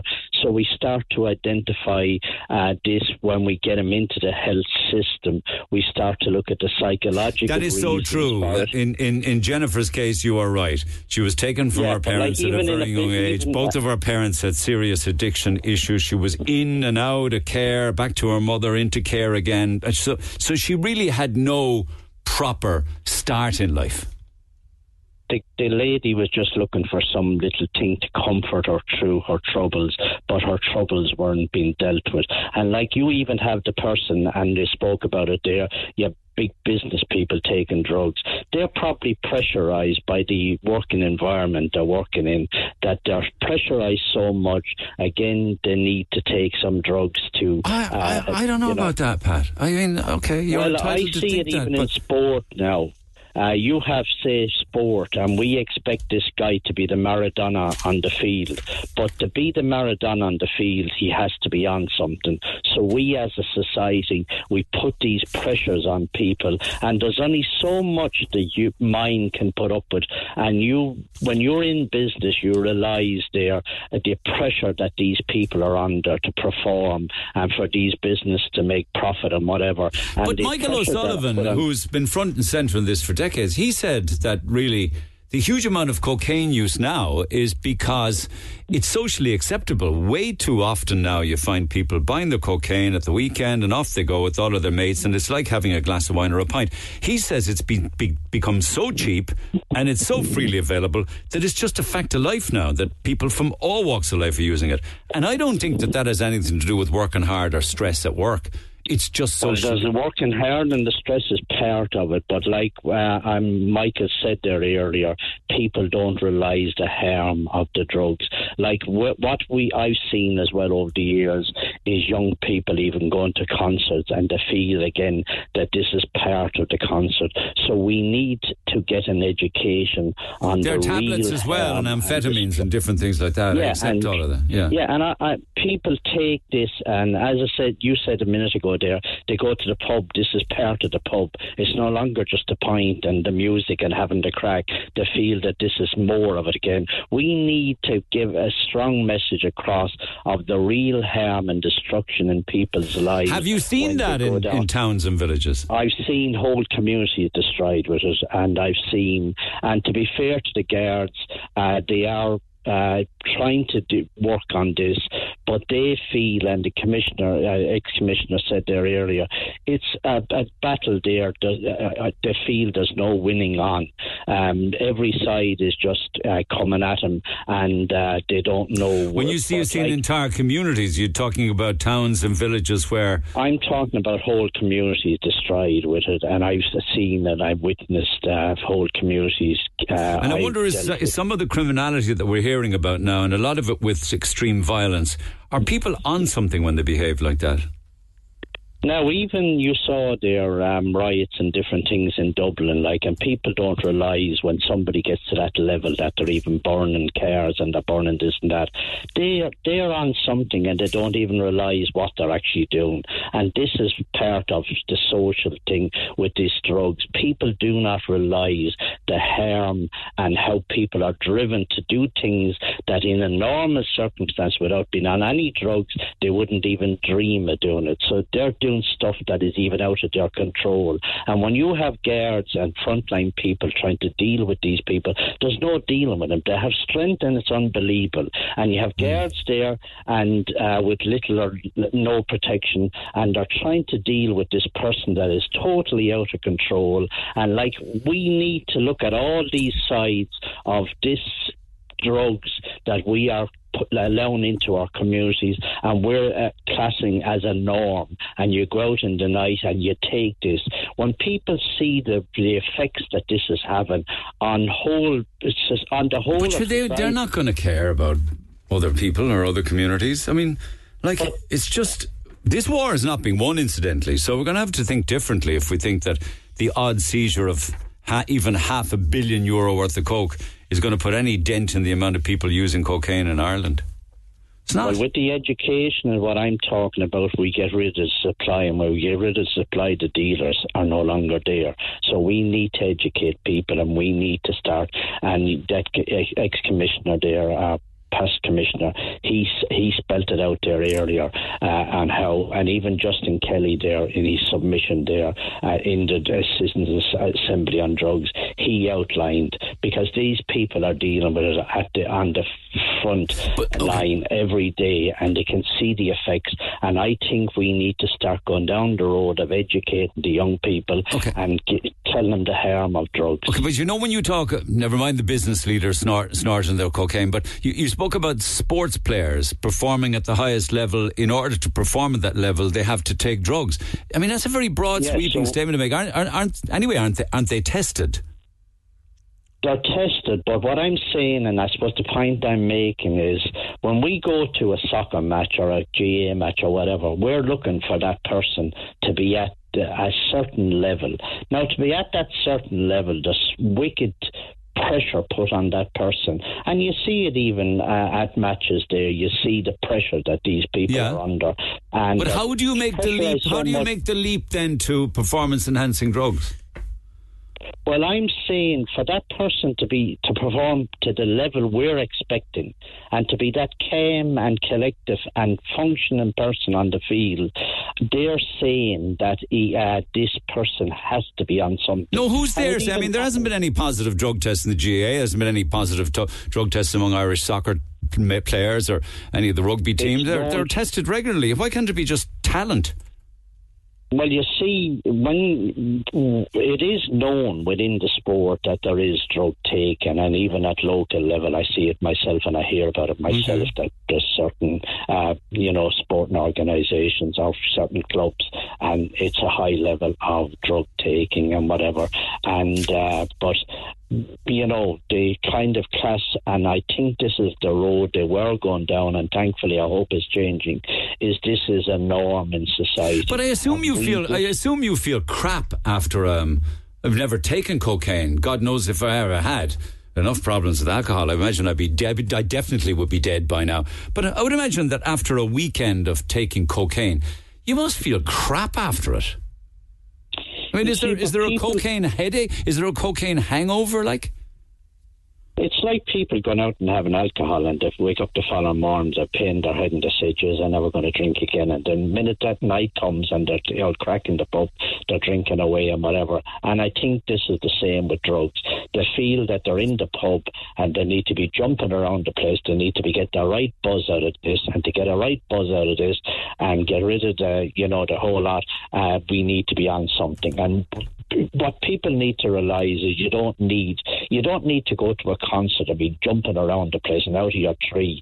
And I often saw it. No, you don't. What saddens me is to see young people lying there and they're totally out of it, and they didn't even realise they were at the concert. But I know more and more young people that are turning away from that kind of lifestyle. They don't want it anymore. It's bad for their mental health, and they can get much of a kick and an exuberance in life naturally. In fairness, there are many of them, and that's why you hear so many people heading to the gym, not heading to the pub after work, watching what they eat, exercising regularly. You see them all now. There's a huge increase in the fitness industry. Young people going to all sorts of, getting the proper boots and the proper gear and climbing mountains and everything. You see it more and more. So they are like, So I mean, I wouldn't be kind of saying that the whole generation are damned to drugs. That isn't the case. No, there's not a whole generation. There's a small sector, but unfortunately, this small sector of society is what's driving this drug trade, and we need to tap into that small sector, and we need to basically put them back on the proper track, the track that you're talking about, the good, healthy living, and that drugs is not the way to go, and the harm that this would cause, and it will destroy your life financially, mentally, physically, and everything. We need to get this message across. Okay, thanks, Pat. I was reading last week in the newspaper, spoke about it on air at the back end of last week, that more and more nightclubs, we don't have much of them left anyway, but in the UK, one of the big companies and organisations behind UK nightclubs is closing more and more clubs because young people just aren't going. A lot of them are just not interested anymore in that kind of lifestyle. Out late, drinking booze, feeling crap the next day. Text 0868 104 106. The Neil Prendeville Show on Red FM. All right. Conversation that matters. Getting it right and getting it wrong. I know I messaged you a while back, even though you didn't get an opportunity to read it out, regarding the customs situation in Cork. More to the point, Cork Airport. So this is somewhat related as to what comes in and out of the country. I landed back again last week, and the amount of staff on the arrivals hall was ridiculous. This is customs staff on the arrival hall. Should customs not be concentrating on stopping drugs getting into this country? Everyone from a London flight had to line up and had their bags checked. It's very embarrassing to land back into Cork and get asked, have you got alcohol or tobacco? You say no, but they still check to make sure you're not lying. It's the only airport that I know of in Europe or indeed the UK with this embarrassing act. I'm not so sure you could stand over that without going to visit all of the different airports. Anyway, someone with a backpack is hardly carrying huge amounts. The look on tourists' face is shocking to see. This country's broken, and people like these customs staff show how much we have fallen. It's all about that, what do you have that I can take government mentality crap in Ireland right now. R.I.P. the good old welcome in Ireland and the good old friendly atmosphere, says John. Well, I find the atmosphere and the friendliness of Cork Airport to be without reproach. I think it's a great airport to go in and out of. I don't know, I've never seen a situation where every single person on a flight was lined up and all of their bags were checked. I've seen random checks from time to time, but as the fella says, if you've got nothing to hide, why would it bother you? But anyway, I think you're saying there's bigger picture stuff here the customs could be used for. But you take them away from airports then and put them somewhere else. Does that not then leave the airport open to abuse and the importation of illegal substances? Anyway, just another few like that. Cigarettes and alcohol are controlled and taxed, but there's still a huge black market in cigarettes. Legalise drugs and the gangs won't go away. They'll get richer and bolder, as there will not be any deterrent to people using drugs then. The problem with drugs will just get worse, which means more crime, because even legalised drugs need to be paid for. Remember, drugs were once legalised until the tail end of the 19th century. London was so drug-riddled that Jack the Ripper got away with all of his crimes. It's an interesting observation. The Industrial Revolution was very nearly derailed, and Britain went to war with China when China outlawed opium use. That's how Hong Kong ended up as a British territory until 1997. Anyway, the government in the UK used to be the world's biggest drug dealer. Learn from history before legalising drugs again. Read about it and remember drugs were outlawed for a reason. Let's keep it that way. And then actually, I'll come back to more text, but you talk about how we spend our money or what we spend our money on. And I recently read a headline that looked great, €800,000 being spent on Ukrainian pets being brought over to Ireland. But Philip picked up on that when I was talking about it last week, and he says, it's not a good headline to read about the 800 grand being spent on Ukrainian pets being brought here. However, does that headline tell the whole story? How many of them were guide dogs? How many of them were autism dogs? As someone on this island who wants vetting of anyone coming into this country, and I want the immediate deportation of failed asylum seekers, I'm also human, and I practice humanity to all. I put it to you, Neil, that if a Ukrainian family who made it to this safe haven and had help with the pet to ease the grief of a mother and her kids who just lost their home, their friends, their schooling, their lives, maybe their father to the war, or maybe lost family or friends before fleeing war, then we should help. Then I say yes, we should try to help. That's not to say that we should not help the Irish, a problem, by the way, that was not caused by Ukrainians. But yes, we should help and see the bigger picture, says Philip in the City, including the spending of 800 grand on Ukrainian pets. But meanwhile then, when you see others then that struggle, and this email kind of sums it up, the other side of the issue with what we spend money on while we don't help others. I was hoping that you might be able to highlight an issue that my family are currently having with accessing GP services. Don't even talk to me about the amount of people that can't get on a GP's list, or indeed if they're on the GP's list, they can't get to see a doctor for days and days. Somebody recently was telling me weeks. So this email has to do with an appointment for my elderly father. My father's 85 and was living with a few health issues until the 5th of December 2023, when he also went on to suffer a stroke. Miraculously, he got into hospital on time and was seen and treated so quickly that he has suffered very minor after effects, thank God. One of Dad's health issues, though, is cellulitis on both legs. He was hospitalised also in 2023 for this, and it was cleared but not cured. Now he's 85. This is the scourge of Dad's life. He has this lying dormant for almost 2 years, and now both legs are ulcerated and both badly infected. On Thursday, the 1st of February, Dad was in agony, so he rang his GP for an appointment so he could be seen and treated with antibiotics, but we were told there was no appointment available. Now think of the agony the 85-year-old man is in. There was no appointment available. We explained that he was 85, just after a stroke, and we were still told, sorry, no appointments available. We took him then to Doc 365 and he was seen, given antibiotics. We were also given a referral letter for A&E and told to be very vigilant in case he developed fever or worse, the possibility of sepsis. Thankfully, Dad improved, but his legs are still ulcerated, so we rang back his GP again on Friday, and they apologised, but still no appointments. This is bizarre.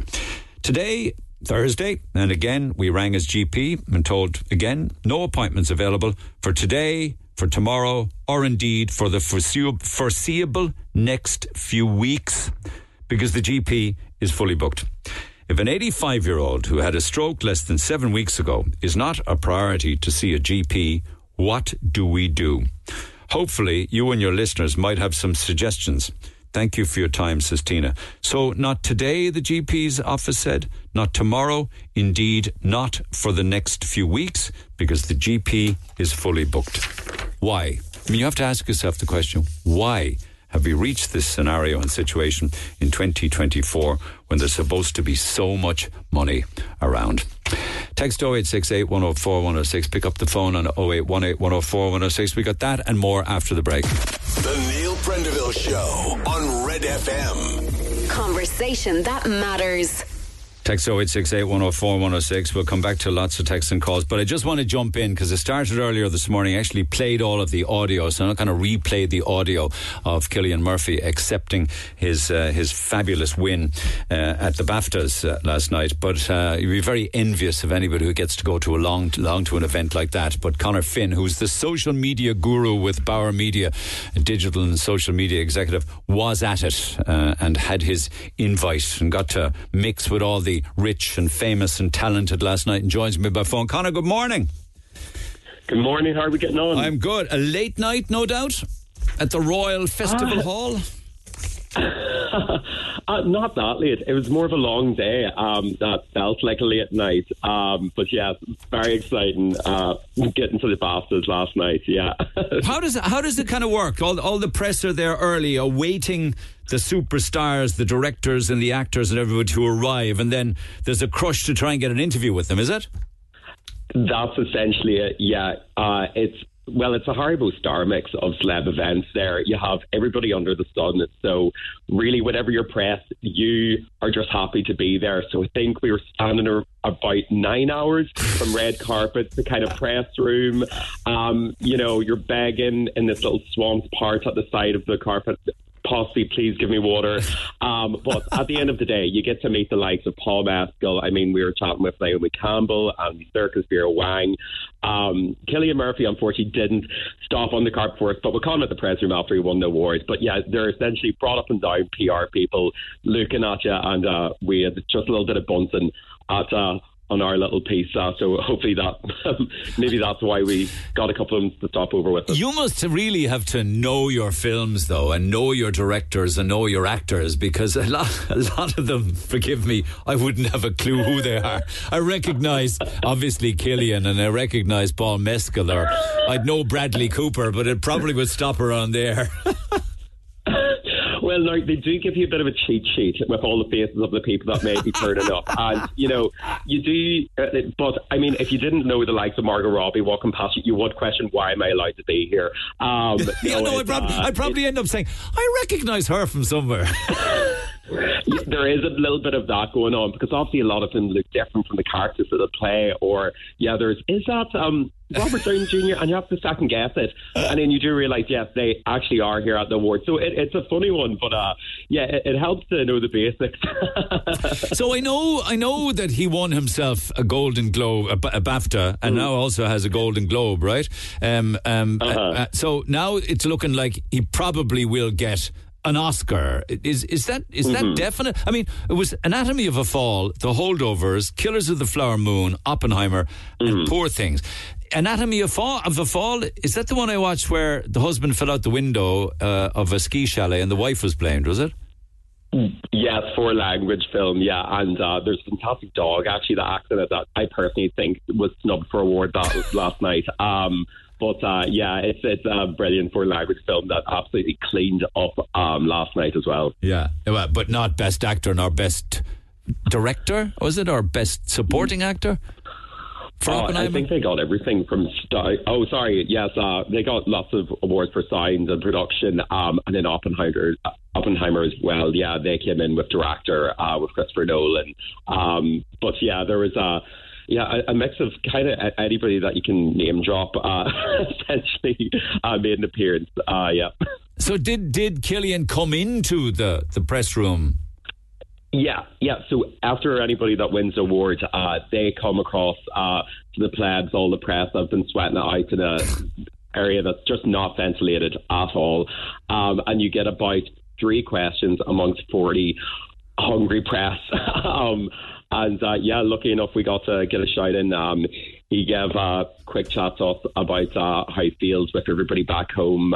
Suggested, should he sing a rebel song? Did he? We so man's like, well, no, but we were ready to cheer along. Honestly, we gave him plenty of opportunity. No, there's. Did you suggest a few songs to him? I tried to. Maybe they're sitting hearing me from the back. Come out, you black and tans, or something. Rock on, rock all. Here, look, I'll let him lead the way. We'll join in whatever. It was great to kind of see him there. He's famously not a fan of the press, so to actually get him. Why is that? Why is that? Is he nervous, or is he kind of a little bit suspicious of press, or what? I just wonder why. I couldn't tell you, to be honest. I think different people lean into it different ways. And sure, he's such a seasoned actor. I think he's been asked a million questions around the sun by everybody. So I think whenever you get to that stage of fame, you kind of just go, I prefer to just do my job and then rack up all the awards and go home. I think that's where he's kind of got to the stage in life. But of course, whenever you have someone like that of caliber, absolutely storming through the competition, as you mentioned there, it's hard to not go, please, just, we're really proud of you back home between, as you know, Cork or Monkstown. Everybody's kind of going, look, champion on any Irish. Yeah, I know. So what do you think of his chances for the Oscar then? Will it be different films he'll be up against? Clearly will be up against probably Maestro, right? Yeah, so the Oscars are famously, they tend to not really go the way that people expect. Again, there be the likes of big names, even for the Golden Globes. Barbie got snubbed a lot that were personal favourites. But for Oppenheimer, it does fit into a lot of categories of classic Christopher Nolan, big budget, big Hollywood film that you can see the Academy rubbing their hands like going, yes, we will absolutely give you all the gold. Because again, they want their names on it as well. Yeah. And this to be a thing that's remembered throughout it. So, I think it has very good chances. And if I was to put my bets on, I'd go for Cillian this year. And what happens at the end of the awards then? Does everybody just go home, or do they head off to a lot of different kind of parties in different places? Do you know? So from the awards, the ones last night specifically, they have a bit of a dinner reception and bit of a dance downstairs. Now, that would be more of regular attendees. Apparently, all the celebrities go to undisclosed after party venue, which understandably enough they want to keep very secret. And is that one venue where all the stars go to, is it? Yeah, it tends to be one venue, and it's always released after the fact. Somebody will know someone that managed to squeeze in some kind of pictures, but it's supposed to kind of be away from all press, lights, paparazzi. Shockingly enough, whenever you're in London, sure, you're always going to find a speakeasy somewhere where you can squeeze in, the most important names in Hollywood. I wonder where they went, and did anybody gate crash it? Because I didn't see any kind of paparazzi photographs last night or this morning. I was trying my best, but you know what? There's only so far you can sneak around on these things. Yeah, maybe they heard the accent and went, no, we know which crowd you're with. So what are your chances then getting to the Oscars? Well, if they connect to the bosses, why not? We'll book the tickets. We'll see how far we can get. I've packed the tux already. Sure, we'll do a double one now. We'll meet you there, will we? No, but if you are there, please be available to take a call. I'd love to chat with you from the Oscars, that's for sure. As we see, hopefully, the time difference. We'll see which pub I'm in. We'll work it out. We'll work it out, because it would be great to see Cillian Murphy sweep the boards. It really and truly would. Fingers crossed. Fingers crossed. Absolutely. Fingers crossed. Take care, Conor. Appreciate it. Thanks for taking the call. Conor Finn, digital and social media executive and the film guru at the BAFTAs last night. Well done, Cillian. Well done. Text 0868 104 106. Pick up the phone on 0818 104 106. Massive amount of texts on this. Cillian Murphy and Caoimhín Kelleher, two former Pres lads at the top of their game. Caoimhín is playing for Liverpool on Sunday at Wembley in the League Cup final. Yes, we should be so proud of both of them. And lots more absolutely great Cork talent that have gone on to huge things in sport or in theatre or in other walks of life. But at the moment, I guess the world belongs to Cillian Murphy. Text 0868 104 106. I will come back to a lot of the texts from this morning, I promise you, in the morning. But I want to stay with phone lines now, if you don't mind. We'll talk to Bernice Kavanagh. Bernice, good morning. Good morning, Neil. Now, I know that they posted this online last night, right? Because we're saying words along the lines of, according to a recent survey, 1 in 5 adults still own their own childhood teddies. And something in the region, nearly 10% of adults still sleep with a soft toy at night.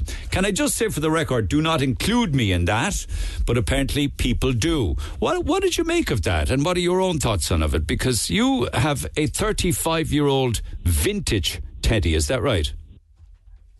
That's it's not my bear, it's my daughter's. I understand. In the family, yeah. Yeah, okay. So yeah, she absolutely adored that bear. So AG is a vintage bear, yeah. He was first on the market back in 1985. And Sinead was born in 87, so we got the bear in early 88. And yeah, AG means almost grown. So recently we were going to Australia to meet our first grandchild, Tara, and we decided that we would take the bear with us, and the bear can have now a new life with Tara in Australia. Okay. So we had great fun. We got a lot of photographs along the way. Why am I looking at a photograph? Is that the pilot? That is correct. That's the pilot in the Etihad Emirates. So he's up in the cockpit. Yeah, he was up in the cockpit. So we started the photographs with relatives of ours, my daughter's aunts, cousins, because in my head I said we're just going to take AG on the journey with us. He's not going in a suitcase. I didn't want. So did he have a passport? We had a little. It's a passport for him. He had his suitcase. We got him a little makeover. My lovely cousin Rini made a lovely knitted hat and jacket for him. And we just decided that I wanted the photographs because I wanted to put them in an album and to give them. We arrived 2 days before Christmas, and I wanted to give it for Tara on Christmas Day, that she would get the teddy bear and she'd get the album that would tell her a story once she gets older and understands the history of A.J. Bear. So I'm hoping he'll get another 35 years at least. He's in great nick, though, isn't he? He's not missing eyes nor nothing like that. He's got all his bits, got his nose and everything, 2 ears. Well, I don't think they make bears like this anymore. I mean, he's just... he was washed a few times. What, in the washing machine? Would you put him in the washing machine in the tumble dryer? I wouldn't put him in the tumble dryer.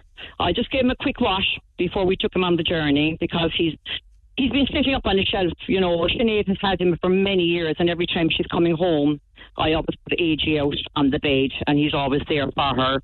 He has been on several holidays with us when she was younger. So is Tara, forgive me for not knowing, is Tara Sinead's daughter?